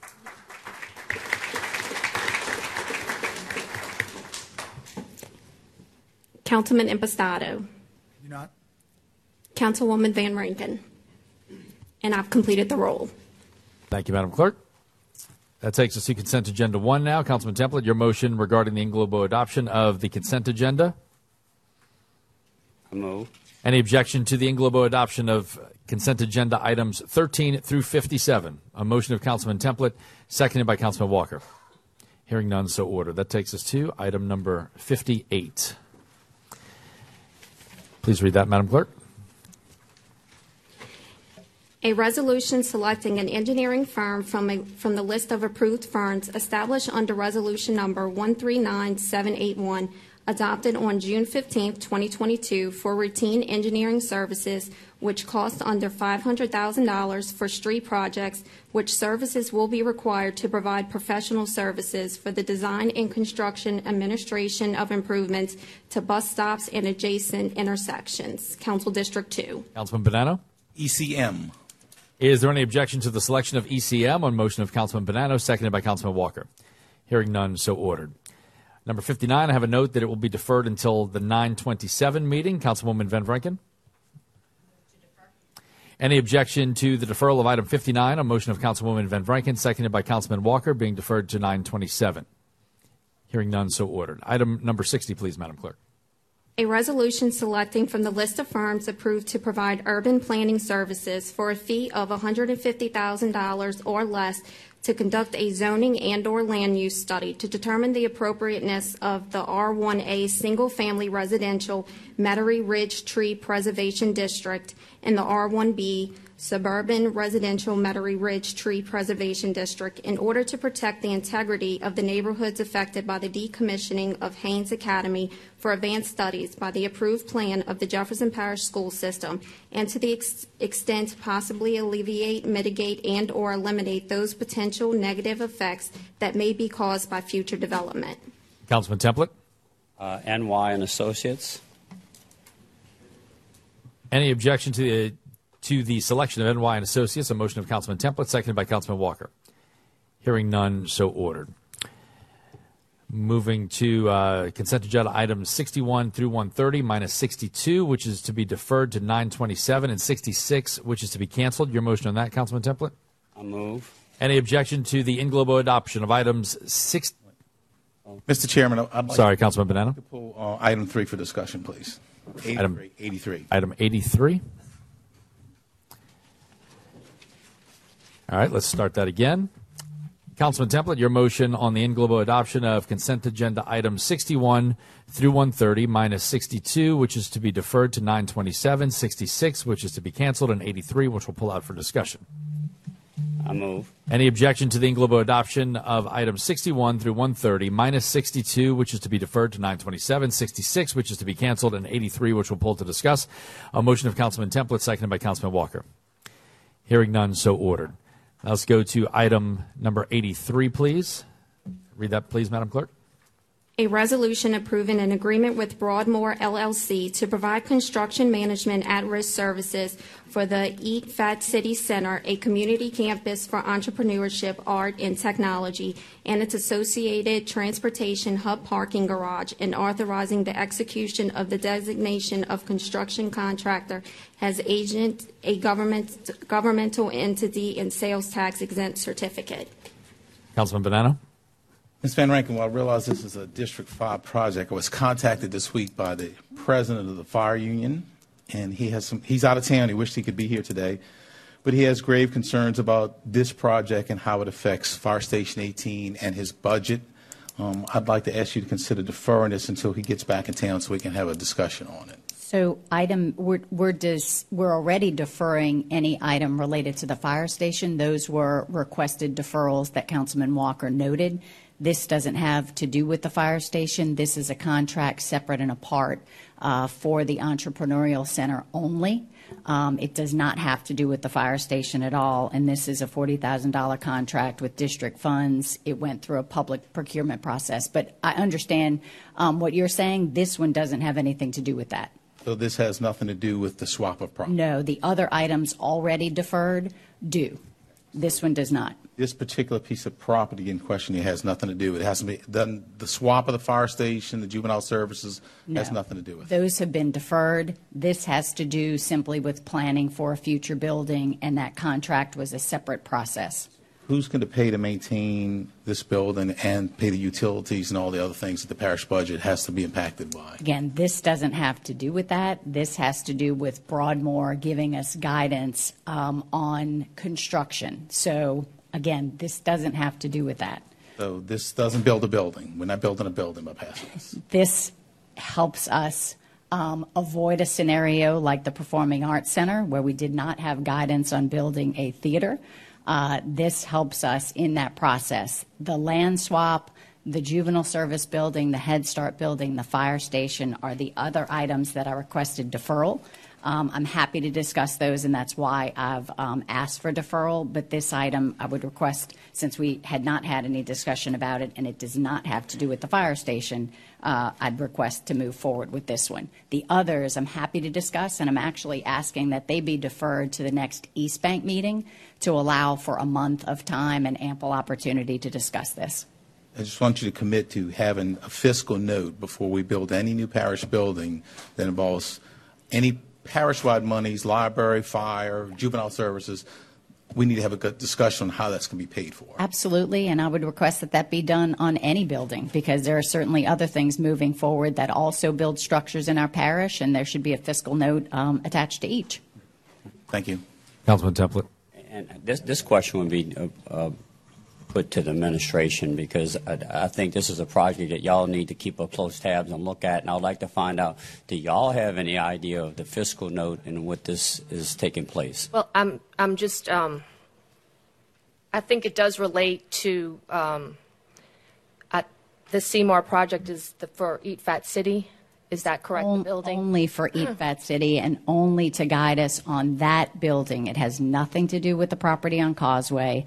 And I would respect, since this was, since I requested the deferral, that the discussion be deferred as well, because we've had multiple meetings, and I've had meetings, Parish President, with your staff, but I've not had an opportunity to meet with you directly, which is why I'm asking for deferral for a month so that we have an opportunity to meet face to face and discuss this, because everything you've expressed to me in terms of any question, I've worked diligently to get an answer, but I've not had the opportunity to meet with you personally. So before we have public discussion on things that I think we have answers to, I'd respect that we table the discussion for our September meeting and allow me an opportunity to meet with you in person. Absolutely, but just for the record, because I want to make sure the record is clear, I think that the property swap happens, and once the property swap happens, then I think this Seymour kicks in on that property. So unless I have something wrong, Obviously, as we have talked to you over the past couple of weeks, we have objections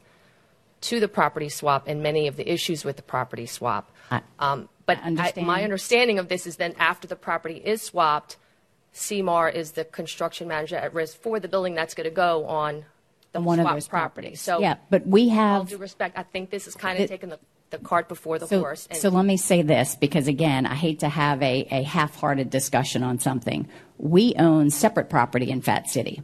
So whether we ultimately build the Eat Fat City Center on the property we already exclusively own, that our office has purchased already, or whether it comes to fruition on one of the properties with the land swap, we have two options.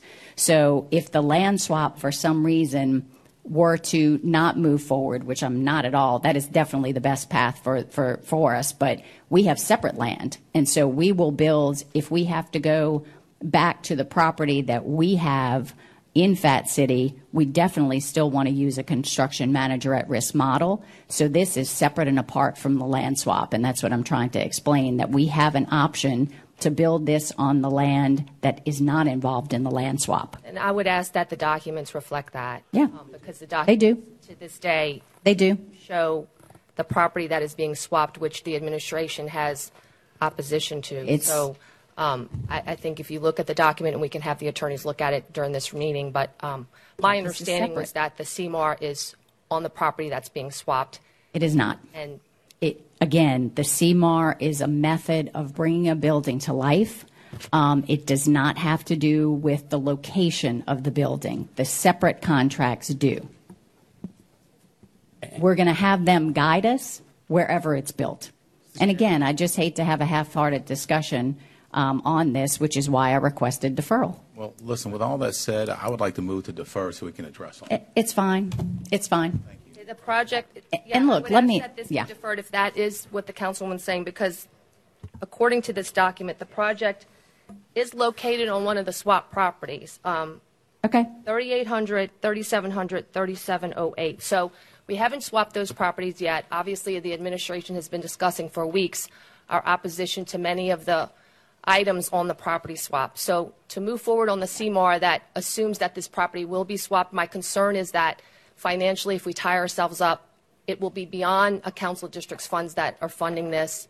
Legally, it will be the administrative budgeted funds. So I absolutely understand and respect that this is a district project. We all understand the need for a project in Fat City, but of course my concern for the administration is that our budgeted departments are going to get forced to pay rent, pay holdover fees, pay all of that has damage, been distressed. all of these that we have brought concerns to you about. Yeah, and all of that's been addressed. Look, I think it's disingenuous.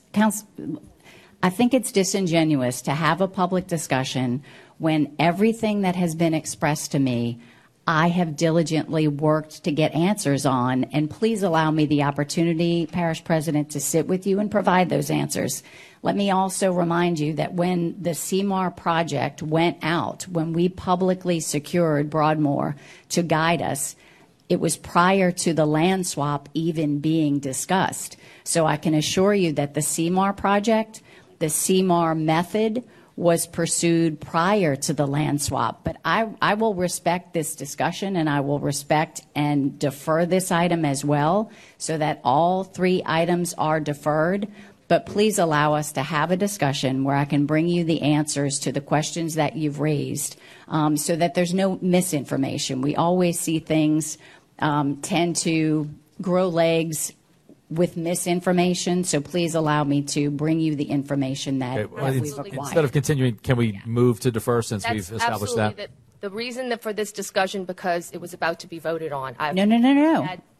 On number? Okay. 83 is about to be voted on. We had opposition to it. That is why the discussion is public. All of our conversations to this point have been private. Okay. But you're about to take a vote of approval, so or whatever the vote is. So I'm asking. 913. She's agreed to defer to 913. No, let's defer it. Let's defer it to the next East Bank meeting, so that it all comes up at the same time and there's no lack of clarity. But I want clarification. Go ahead, Councilman Templer. With the administration, I want to make sure that, look, you said it yourself, Madam President, that long-term financial issues could arise from this, and we want to make sure it has a true fiscal note of long-term issues, as well as the economic impact, the structure or whatever we're building, because I really don't know. I haven't seen anything. I don't know if you've seen anything. So make sure those discussions are had, and it's good to have this out in public. That's what we're supposed to do. So thank you. Okay. Any objection to the deferral of item number 83 to our 9/27 East Bank meeting? A motion of Councilman Bonanno. Is there a second? Second. Seconded by Councilman Impastato. No objection. Hearing none, so ordered. All right, that takes us to item 131 on the addendum agenda, please.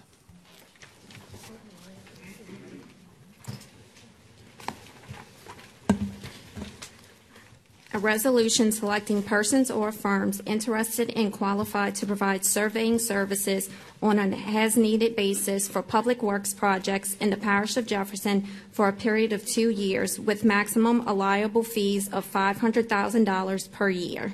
Councilman Templet? I move. Any objection to the selection of, what's your selection? I'm sorry. You moved on it. Your selection on that one, on item number 1. Oh, let me look at it. Hold on first. All qualified.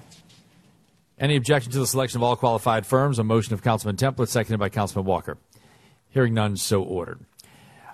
On the addendum agenda now, Councilman Templet, your motion regarding the in-globo adoption of items 2 through 30 minus 11, which is a selection.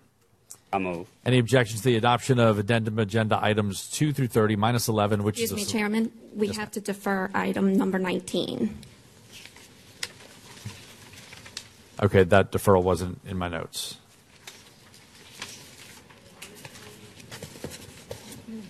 Where do we? Oh, I'm sorry. We received the affidavit. I'm sorry. We received it. Okay, so it's not being deferred. Yes. Sorry about that. Okay, so any objection to the adoption of addendum agenda items 2 through 30 minus 11, which is a selection, on motion of Councilman Templet, seconded by Councilman Walker. Hearing none, so ordered. Go to item number 11, please, Madam Clerk. A resolution selecting an engineering firm from the list of approved firms established under resolution number 139780, adopted June 15, 2022, for routine engineering services for sewage projects, which services will be required for professional and supplemental services for the improvements to the Bridge City WWTP drying bed facility, SCIP project number D1115, Council District 2. Councilman Bonanno, your selection? Stewart Consulting. Any objection to the selection of Stewart Consulting? A motion of Councilman Bonanno, seconded by Councilman Walker. Hearing none, so ordered. That takes us to item number 31, special districts, please. And I have an item, a note that item 31 will be deferred to our 9/27 meeting. Councilwoman Van Vranken, your motion on that? Move to defer. Any objection to the deferral of addendum agenda item 31? A motion of Councilwoman Van Vranken, seconded by Councilman Walker. Hearing none, so ordered. Item 132, please.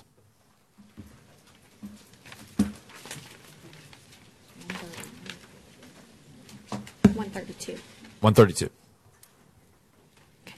A resolution accepting the lowest responsible bid of Casco Industries Incorporated under bid proposal number 50-00141-850 for a 2-year contract for the supply and structural firefighting 14-inch pull-on boots for the East Bank Consolidated Special Service Fire Protection District of Jefferson Parish, Louisiana, at the bid tabulation price of $139,975.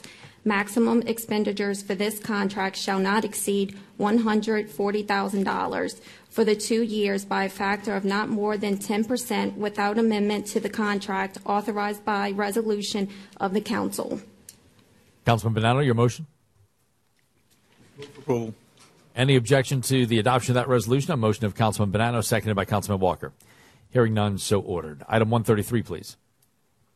A resolution approving the sole source purchase of municipal emergency services for auto extraction, rescue equipment, and supplies in the amount not to exceed $362,418.80 for the East Bank Consolidated Special Service Fire Protection District of Jefferson Parish, Louisiana, and authorizing the purchasing department to issue a purchase order for a one-time purchase. Councilman Bonanno, your motion? Approval. Any objection to the adoption of that resolution? A motion of Councilman Bonanno, seconded by Councilman Walker. Hearing none, so ordered. New business, none. No status reports. So now we move to persons appearing before the council on special subject matters. Anyone who'd like to speak on anything that is not related to the agenda or addendum agenda may do so now. You must fill out a request to speak card in the back of chambers. You have 3 minutes. Please state your name and address for the record. Al Morella, 4260 East Loyola Drive, 5th District, Kenner. 4th District, Gun Incorporated, Jefferson, 51 years. Campaign contribution from the last council meeting, $120,692.25. Top 5 benefactors, Councilman Lee, Councilman Walker, Councilman Templet, Councilwoman Van Rankin, and Councilman Impostado, and Councilman Edwards. I want to direct this to Parish Attorney Peggy Barton. On page 4 of those campaign contributions, there's a $5,500 campaign contribution to Councilman Walker. There's no footnote. There's no explanation on that. I'd like to get either an explanation to the public or get it in writing. I can explain that, Mr. Al. One way or the other. That was an overpayment by a donor, and $500 was returned.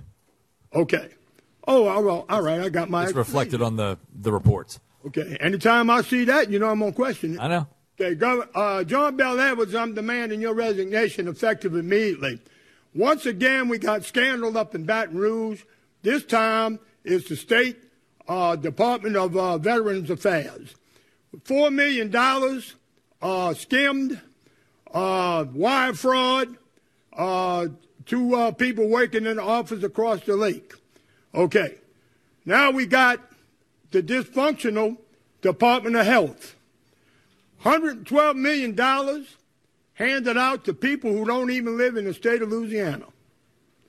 Then you got 56 inmates on death row in Baton Rouge who's been there for years, who was convicted by a jury of their peers, who was sentenced to death, and they still walking around. And now you want to commute these cold-blooded murderers who took innocent lives, and of all the reasons you want to give is pro-life. This is the most imbecilic explanation or comments I've ever heard in my entire life. Okay? So, anyway, once again, Bell Edwards, demanding your resignation. Okay. So, I think I got a short one today. I think that's about all. Let me see. Look back at my notes. Think back at my notes here. Well, I do want to say this to Ms. Lopez. I wish you Godspeed, and I wish you all the best. The young lady sitting next to you is doing a fantastic job, phenomenal job. With you by her side until you retire, she's going to be one of the best, as far as I'm concerned. And we appreciate your service, Ms. Lopez, and we thank you for a job well done. Thank you. She was smiling at you, Mr. Al. Anybody got any comments, any questions? Thank you. Thank you.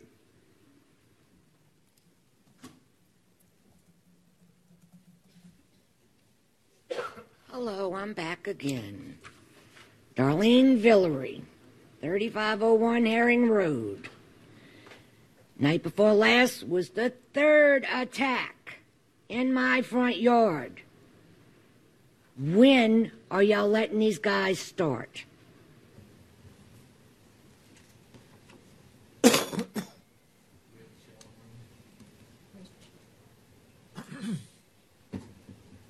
Come on, honey.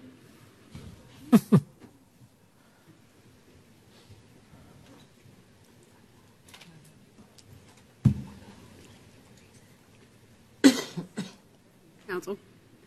Hi, honey. Hi. So, a trapper actually, Joe Andrade, am I saying that correctly? Did trap a coyote. And on Monday, we had a meeting with all of the trappers. And basically what is happening is they've actually teamed up and they've selected a large area that is affected, which Green Acres, is in that, almost the center of that 10-mile radius. We don't want to give specifics because apparently but Joe's equipment has been damaged, expensive equipment, because people were aware that he was trapping in a certain area. I would like to make it clear that the coyotes that they are targeting are the ones that are going into people's yards, you know, attacking people's cats, and you know, so they've coordinated an effort to kind of maximize. So they're going to conquer and divide, if you will, and the objective is to, without being graphic of how they're going to do this, lure the coyotes out of the residential area to them, because they don't, you know, too many liabilities with trying to trap in areas that are owned, although people can, you know, request a trapper on their own to do it, which does cost. The trappers that we have engaged with are kind of conquering, dividing. They're going to lure the coyotes out. The way they've explained it is they may catch, you know, may trap one coyote, and it may be weeks before they catch another. You know, so they're going to keep trying, and they're targeting different sections. And I know that there's some permitting with the levee board that they are also acquiring.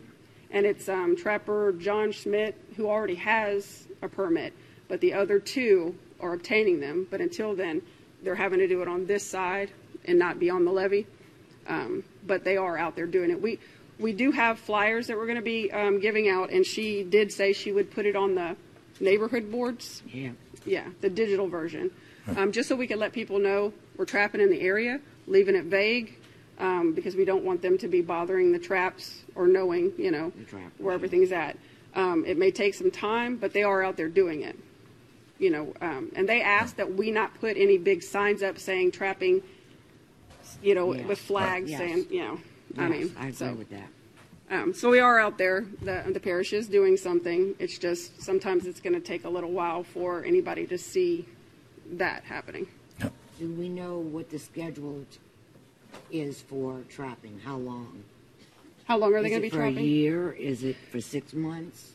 So the way I understand it is they're going to be trapping, you know, until they see that the issue has disseminated. You know, that's all they can do. And how often will we get a progress report of what's going on? I mean, and how? I mean, you looking for like monthly statistics, or what information are you looking for? Yeah, it's being taken care of. We've got 5 of them. We didn't catch any this month. How do we know the progress of it? Well, if Michelle, once a month, can you provide the parish president with the statistics for that month, and then parish president, when you do your opening remarks, if you would provide that? How's that? Listen, and I got to tell you, trapping coyotes in an urban setting is going to be very, very difficult. It's going to take time. It is. And there's no quick solution to this. And it's going to have to something that we're going to have to do on a routine basis. Obviously, you live in the area that's the hot spot right now. And those coyotes have learned where the food sources are, and they're going to continue to go there. More food. They done ate them all. Well, obviously I know, but they're in your area. They're in your area, and we're going to have to trap them. And it's going to take time. And I want to encourage residents once again, if you're feeding animals outside, please bring that food in at night. Do not leave it outside. Put it out for an hour or two. Bring it in. But it's going to take time, and I feel for you. I can understand losing your pets is not a fun thing. None of us would want to have that happen. But unfortunately, we're dealing with a wild animal. It's a very intelligent animal, and it's not going to be easy to remove them. But we're going to remain vigilant and do the best we can until we can get them out of your neighborhood. I appreciate it. No, thank you. It could go a little faster, though, y'all. 3 months and 10 days since the first attack. So this has been a raw nightmare for me. I'm not yelling at you. You know that's the way we talk. Councilman Impastato. Thank you. And one of the things I wanted to add, Ms. Darlene, is one of the things that we're working on. I've done some research on how other communities have addressed this issue, because it's not, as we saw from the Wildlife and Fisheries presentation a week or so ago, I mean, we're not alone, unfortunately, in this.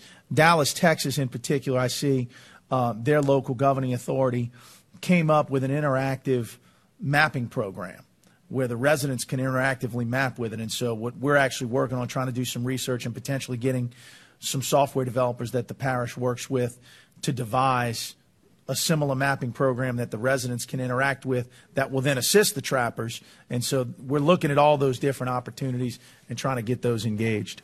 So. My daughter-in-law and my son lives in Costa Mesa, California. They live right there by that ravine.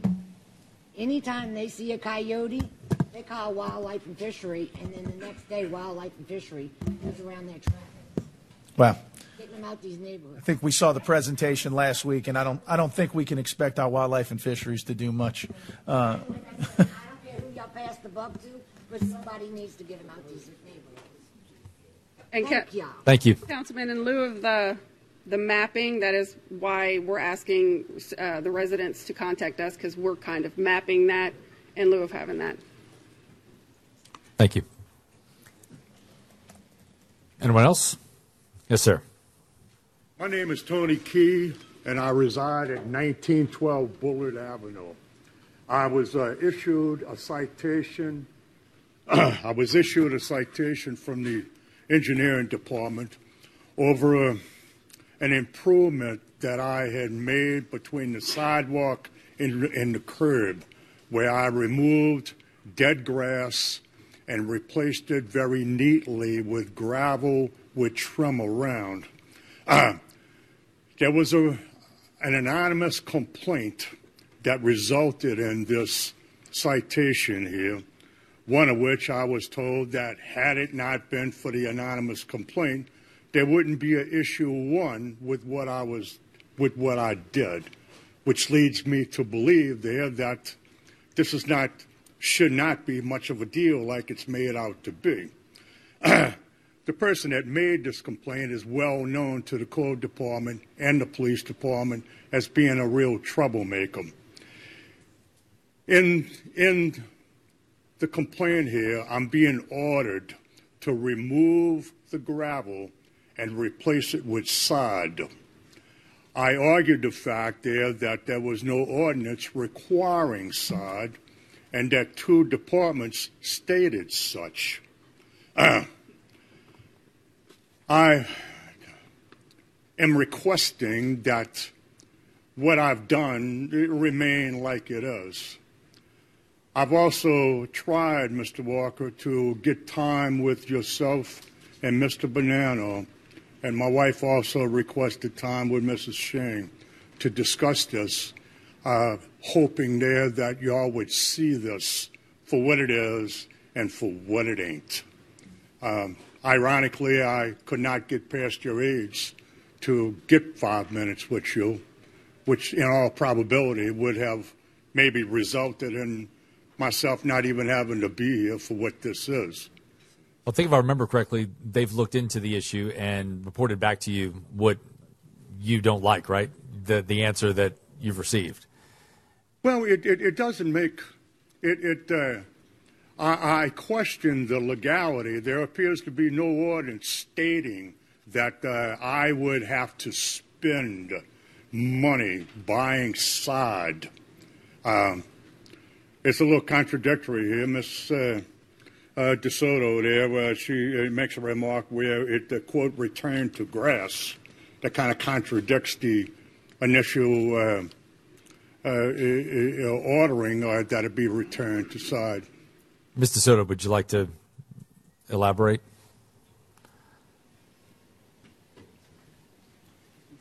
Sure, absolutely. Good morning. I'm Angela DeSoto, Director of Engineering, and as Mr. Key reported, that is correct. We received multiple complaints from various individuals concerning the gravel and edging in between the sidewalk and right-of-way on Mr. Key's property. As such, my team investigated and sent a letter to Mr. Key and his wife, Mrs. Allen, to remove said material and return it to sod, to return it to grass, which was its prior condition prior to the removal thereof. The family asked for a 1-month extension, which was granted, so he has until October 4th, in accordance with the letters received, to remove the gravel and edging material and return that area to sod. And we do require the area between the sidewalk and driveways to be grassed, i.e. sod. Sod is grass. As part of our ordinance. So we require him to maintain it. So it was removed without approval, and it needs to be returned to the condition that it was in, grass. prior to its removal.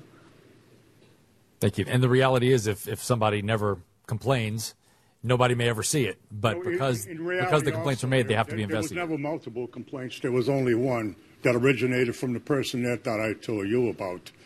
Originally there when I Googled every possible variation of what I was doing to find out if, in fact, gravel was prohibited and if, in fact, sod was a requirement. One of the ordinances that I did view from the Parkway described them giving from ground cover up, which is exactly what I have presently is ground cover. It was actually my intention to incorporate a couple of trees, a couple of plants, and make this area a decorative little area. I was referred to another gentleman in the engineering department that I sat down in hopes to work this out, and he actually acknowledged the fact, too, that this was, quote, unquote, a gray area in regards to, the Section 29-121 versus the Parkways ordinance that I was looking at. This was meant to be an improvement, to make an area there that by ordinance I am required to maintain. The ordinance does not specify maintain how, in what manner, in what materials. It's vague, only that the homeowner maintain.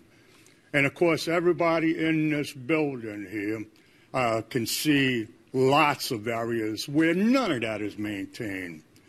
Also there, I am not the only person in this parish by no means that has gravel in this location. There were gravels in new construction going right to the street as well as pavers all over the parish here. I am being singled out where there's, if we're looking for persecution, we're driving past it every day. David Drive's a prime example. West Bank Expressway on both sides. If we're looking to cite somebody with gravel, look, there's probably 25 businesses there that can be cited, along with other places. I mean, I took the time to research. I could not find anything that prohibited me from doing what I'm doing. There was no intent there. I was merely trying to make a bad area better. That's all. All of my neighbors around me love it. They make remarks about how neat and clean that it is. This complaint, one complaint, came from an individual that has a bona fide track record with the code department and the police department, too. In lieu of where this complaint comes from, also in lieu of the fact here that I'm being told over and over, had it not been for the complaint, there wouldn't be nothing to it. Nobody would care one way or the other. We have to move on from here, but I understand where you're coming from. But one person's improvements is another person's, lack of improvement. So what I actually want to is clarification. There appears to be nothing on the ordinance that states that I have to certainly spend money buying sod, and that has to be sod or grass for that matter, or grass. Mr. Soto, and we'll wrap this up after this. So we received multiple complaints. We do not divulge the name of any complainant, so as there is not to be retribution from one person to another. We received multiple complaints. We continue to receive complaints. There is an ordinance that states that you cannot pave or put other surface materials between your sidewalk and the edge of curb. Rock is considered a surface material. There are instances of gravels. What is misleading is there is permeable pavement systems that involve rock. It's a very engineered system that requires specific work to be done in a specific manner, specific maintenance that is all approved by my department prior to its going in. So what appears to be gravel to one person may or may not actually be as such. There is also a requirement to grass sod the area between the sidewalk and the edge of curb. So therefore, related to both the complaints and the material placed, my department did citate the homeowner and will follow up if it's not removed and replaced with sod, grass by the 10th of 4th of October, 10/4. Then we will act in accordance with our rules and regulations and ordinance to make sure that that area is returned to grass. Yep, and thank to you. be clear, there was grass there prior to, so the homeowner removed at his expense the grass that was there to put in the materials that are currently there. Thank you, Mr. Soto. And I know my office spent an hour on the phone with you going through this and trying to figure it out. But that's let me finish because you've had plenty of time to speak. We need to we have these ordinances for a reason, and you know if there's ever any doubt, call somebody and they'll come out and look at what you're doing and say whether you can do it or not. But unfortunately, you can't self-interpret the ordinances and do what you please. This passed in June, I would have been well within my legal rights to apply for a permit and have that area concreted, just like multiple people in my neighborhood have. And you would have applied for a permit, Yes, sir. Absolutely. Which would have 100%. which would have given you permission from the parish if it was approved. Well, I mean, I'm stating the fact there that if I could have applied for the permit and concreted that area like so many people in my neighborhood have, that kind of downplays the requirement there that it has to be this or it has to be that, and it cannot be this or it cannot be that. For the record, the maximum amount of space that one is allowed to pave on the right-of-way for a residential building is 35 feet. We do not grant a permit for pavement between the right-of-way and between the curb and sidewalk, and that permit would have been rejected.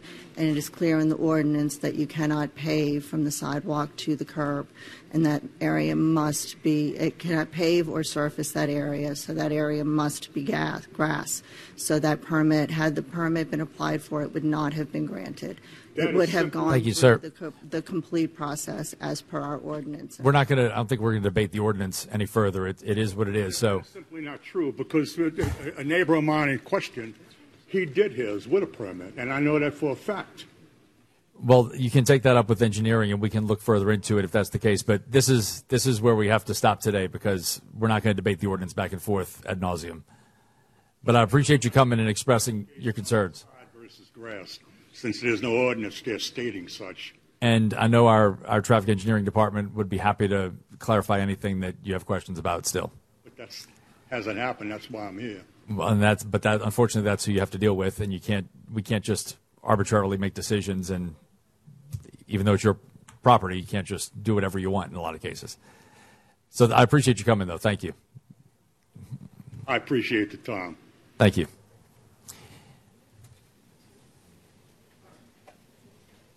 Clyde Maiden Jr.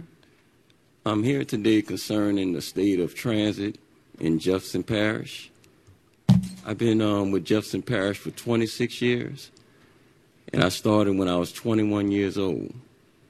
I seen the transit at its best, and I seen it at its worst, which is right now. Our transit director is making decisions that is crippling our transit system. For example, with the Metairie Local, instead of the local being funded by a grant, it was funded solely out of the budget, which deteriorated. It ran from 5 in the morning to 10 at night. It only picked up maybe 10 to 15 passengers, which in turn made cuts come to our transit system. Veterans Highway, for example, which was very beneficial for the parish. It brought tourists, it brought visitors, and our regular ridership directly downtown, where they was able to see what the parish had to offer. In turn, they would backtrack and patronize the businesses, which we don't have no more because we don't have that service. Right now, the RTA 202 provides that service from the airport to get them downtown, which in turn, it takes interstate. So now they are bypassing everything that Jefferson Parish has to offer. Her decision-making with the paratransit as far as investing in propane buses, which we know due to the heat, it was a disaster from day one. The buses The air condition doesn't work. Sometimes the bus is cut off in the middle of the highway due to the propane and the heat and the expansion of it. Also, the fare was adjusted, which in the past would be brought to the council for y'all to vote on. It was given to us by memo and started that exact date. I am asking, please, to bring back the Advisory Transit Board so we can have oversight, so we can have a chain of communication that we don't have. We cannot even communicate with the transit director at all. At all. Right now, at this present moment, I heard the parish president speaking on the heat, on Airline Highway, on Veterans Highway, on Kenner Local. They wait 30 minutes now. On Causeway and Clearview at this present time, they're waiting 1 hour. It's too hot for that. We're dealing with children, we're dealing with toddlers, we're dealing with just regular ridership, elderly people, disabled. We need to make adjustments with our system. 15 seconds. I'm just asking to please bring back the Transit Advisory Board so we can have some kind of line of communication over a decision making. Thank you. Thank you.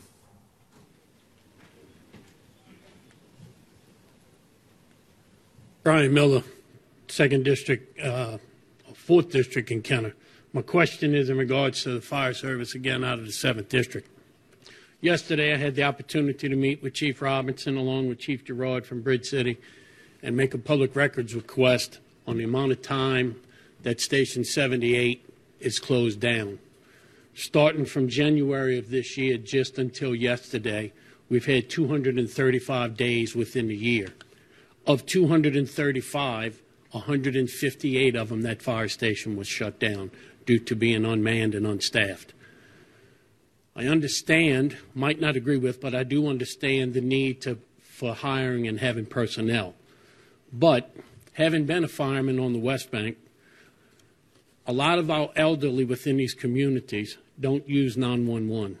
They contact the fire station directly or they go to the fire station when they need help. How are we serving them correctly if 158 days of 235, that station is unmanned? What if somebody shows up at that station looking for help and they receive none? It's an easy task to ask them to call 911. In fact, it's probably something that most of you would call common sense. But as everybody in today's world, we see there's not a lot of common sense that's used in society today. We need to do something in regards to at least making the public aware when this station is unmanned. Can we not put a sign out, closed fire station, contact 911? And the perception of that it is an operating fire station is pathetic. If today, the longest period of time, when you look at this paper that they've used as documentation, 10 days. 10 days straight it has been closed. So if on the 11th day it's open, I'm thinking that it's an operating station, but then it's closed again for 10 more days. I do think that's something that I don't know if it has to go to Chief Robinson or to the council, Ms. Shang, whoever, but I do think it needs to be addressed. We can't, I understand, Councilman Bonanno, we've talked about the consolidation before. Whether it's a good idea or not is irrelevant to me. We need to fix what problems there are currently. And that is a problem that that fire station continues to be unmanned. If it's going to be closed, let's close it and let Bridge City respond in. But something needs to be done. That's ridiculous. Certainly we can put a sign up that says fire station closed. But Chief Robinson, if you would, we've had discussions with PIAL, which is the rating bureau, yes, and that station is not deemed to be necessary. And as you know, there's only one fireman there when it's open one. And as a firefighter myself, one fireman cannot fight a fire at all. Me and you will agree on that. Yeah, right. So I'm aware of the PIAL meetings, right, and that's what I'm talking about. Right. They have these meetings. The chiefs get together, yet nobody's taking any action. I agree with you based off of 1710 and the miles that they cover. Right. It can be gone, right, and let Bridge City come in. Y'all have complimented East Bank consolidated several times today, which I do too. I think those heroes did a great job over the weekend with the 3 structure fires they had. But how close is an East Bank fire station to the next fire station? They don't overlap. So there is things that can be done with this fire station that can be closed on a more permanent basis. But at least if we're going to temporarily let it open, should we not put something out there to let the residents know nobody's here today? Chief, would you get with 9 Mile Point and make sure we get a sign there that just says station closed? Councilman, I will, but I just want to state that, as Mr. Miller knows, that station, when it is closed, is covered by the 9 Mile Station 79 and the Bridge Steady Station 7. I'll talk to the chief of the 9 Mile Point. I'm not saying the area is uncovered. No, I get what you're saying. The building, right. No, we got it. I'll speak to it. Thank you.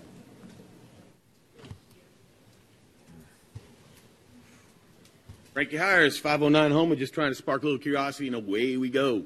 I don't want to be here. Really, I don't. I should be out knocking on doors, as you all well know. So should we all, right?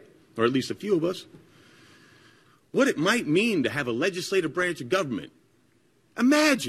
Just imagine what it could be like, right? I might have a representative that would come to my house, maybe, call me up the day before one of these meetings, brief me on the agenda, find out what my concerns were, and then address them on my behalf. I wouldn't have to come to these meetings during the day, 10 o'clock in the morning, when I should be doing any number of other things. And the reason why you don't get more than a handful of citizens willing to show up here to address anything you do. Lip service, token gestures, at best. The transit system, I've been telling you about this for 2 years. We spent $135,000 on bus stop shelters today. But we can't figure this out. It's your obligation. You're obliged to this. It's in the charter, just like hospitals and EMS. This is ridiculous, and the only reason these problems persist is because you're out of touch. You can't be in touch. We're reigned by the towers of power, Gretna, Old Metairie, and Kenner, ruling this parish with some kind of iron fist. You allow for hot blood to be sown between neighbors. One neighbor complains about another neighbor, and I got to sit here for 10 minutes listening to the same problem I've faced, brought upon me by my own council member. She hears a complaint from some constituent about me parking legally on the street, and she can't even come by to make sure that's the case before she calls the sheriff on me. Call code enforcement so they can make up a violation. They got a catch-all underneath all those violations. You can just be a maintenance of a nuisance, and then they can write anything they want. You're out of touch, and it shows. It's because we don't have a representative form of government. No Republican form here. You can't explain how the power is distributed. And if you can't explain how you've distributed the power, it's been done illegitimately because the Constitution is really clear. You apply a ratio to the parts of a whole. That's how you apportion a body according to law. It's really simple. I can explain it. Each designated place in each municipality gets one representative. None get more than one for every so many people beyond that. If it were 10,000, if that was the ratio we determined, because that might provide for less of a tyranny of few, Metairie would have 14 representatives. Kenner would have 6. The rest of the parish would have 1 for each of the, what's going to be 20 designated places. And none of these neighbors, none of my fellow neighbors would have to plead to you all. None of them would be made your servant. You'd be theirs. And you could go home feeling like you actually did your job. You could respond to them accordingly. You could reduce your staff and you could reduce your income and live like a Jeffersonian, representing a frugal and simple government. That's your time, Mr. Hires. Thank you. Figure it out. Anyone else? All right, let's go to those executive session items, please. A resolution authorizing the council to go into executive session to discuss legal matters related to the Grand Isle Water Line Hurricane Ida insurance claim and to provide for related matters. Councilman Edwards, your motion? Move to go to executive session. Any objection to the adoption of that resolution? A motion of Councilman Edwards, seconded by Councilman Walker. Hearing none, so ordered. Number 5, please. A resolution authorizing the council to go into executive session to discuss legal matters concerning a claim for Allison Beasley, CCMSI claim number 13C99C964682, and to provide for related matters. Councilman Templet, your motion? I move. Any objection to the adoption of that resolution? A motion of Councilman Templet, seconded by Councilman Walker. Hearing none, so ordered. Item 6, please. A resolution authorizing the council to go into executive session to discuss legal matters concerning the lawsuit Peggy Granzart versus WPW Investments, LLC, Jefferson Parish and Jefferson Parish Water Department, 24th JDC number 829-145, Division B, and to provide for related matters. Councilman Templet? I move. Any objection to the adoption of that resolution? A motion of Councilman Templet, seconded by Councilman Walker. Hearing none, so ordered. We're now in executive session.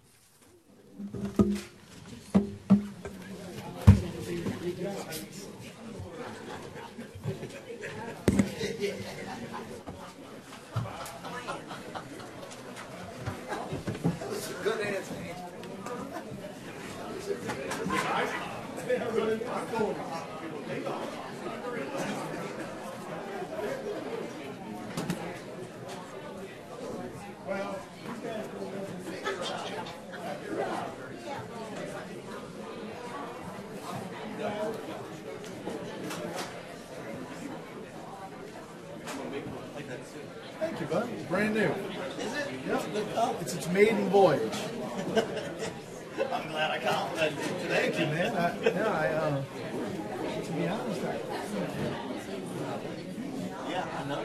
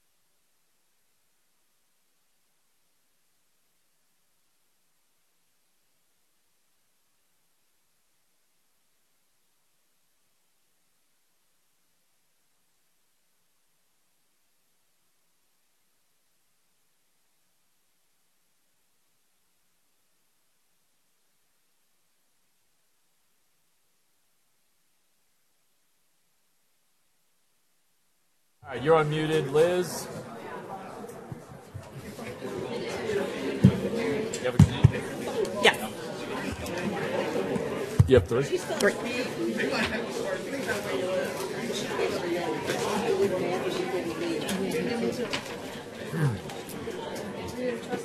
right, if everybody can take a seat. We're back in session.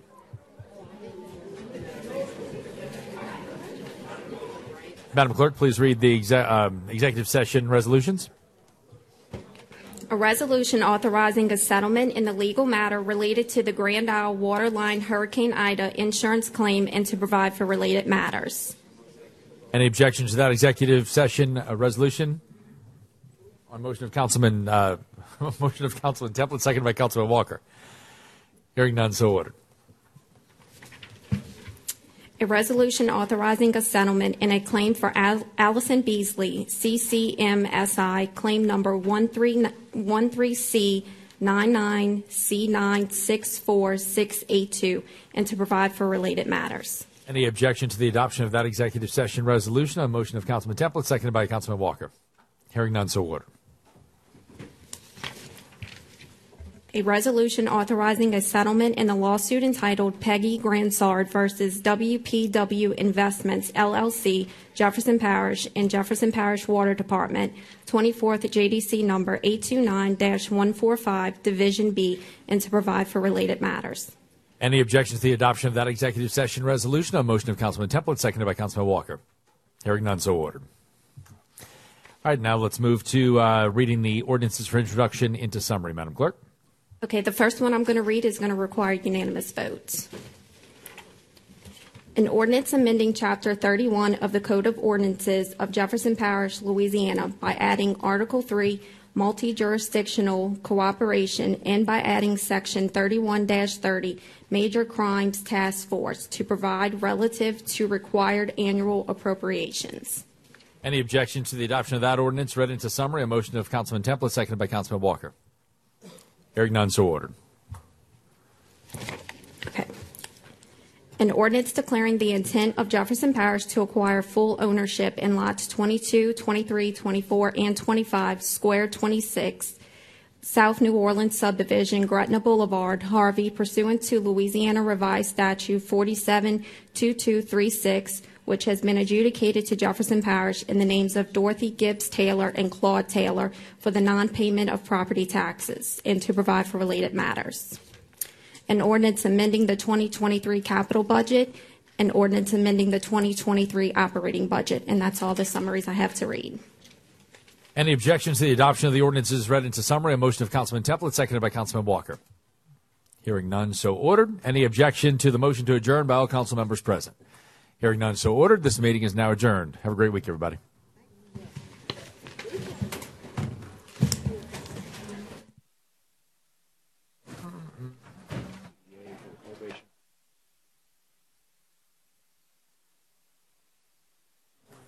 And don't forget about the blood drive. You can give blood today. It goes until 2 o'clock.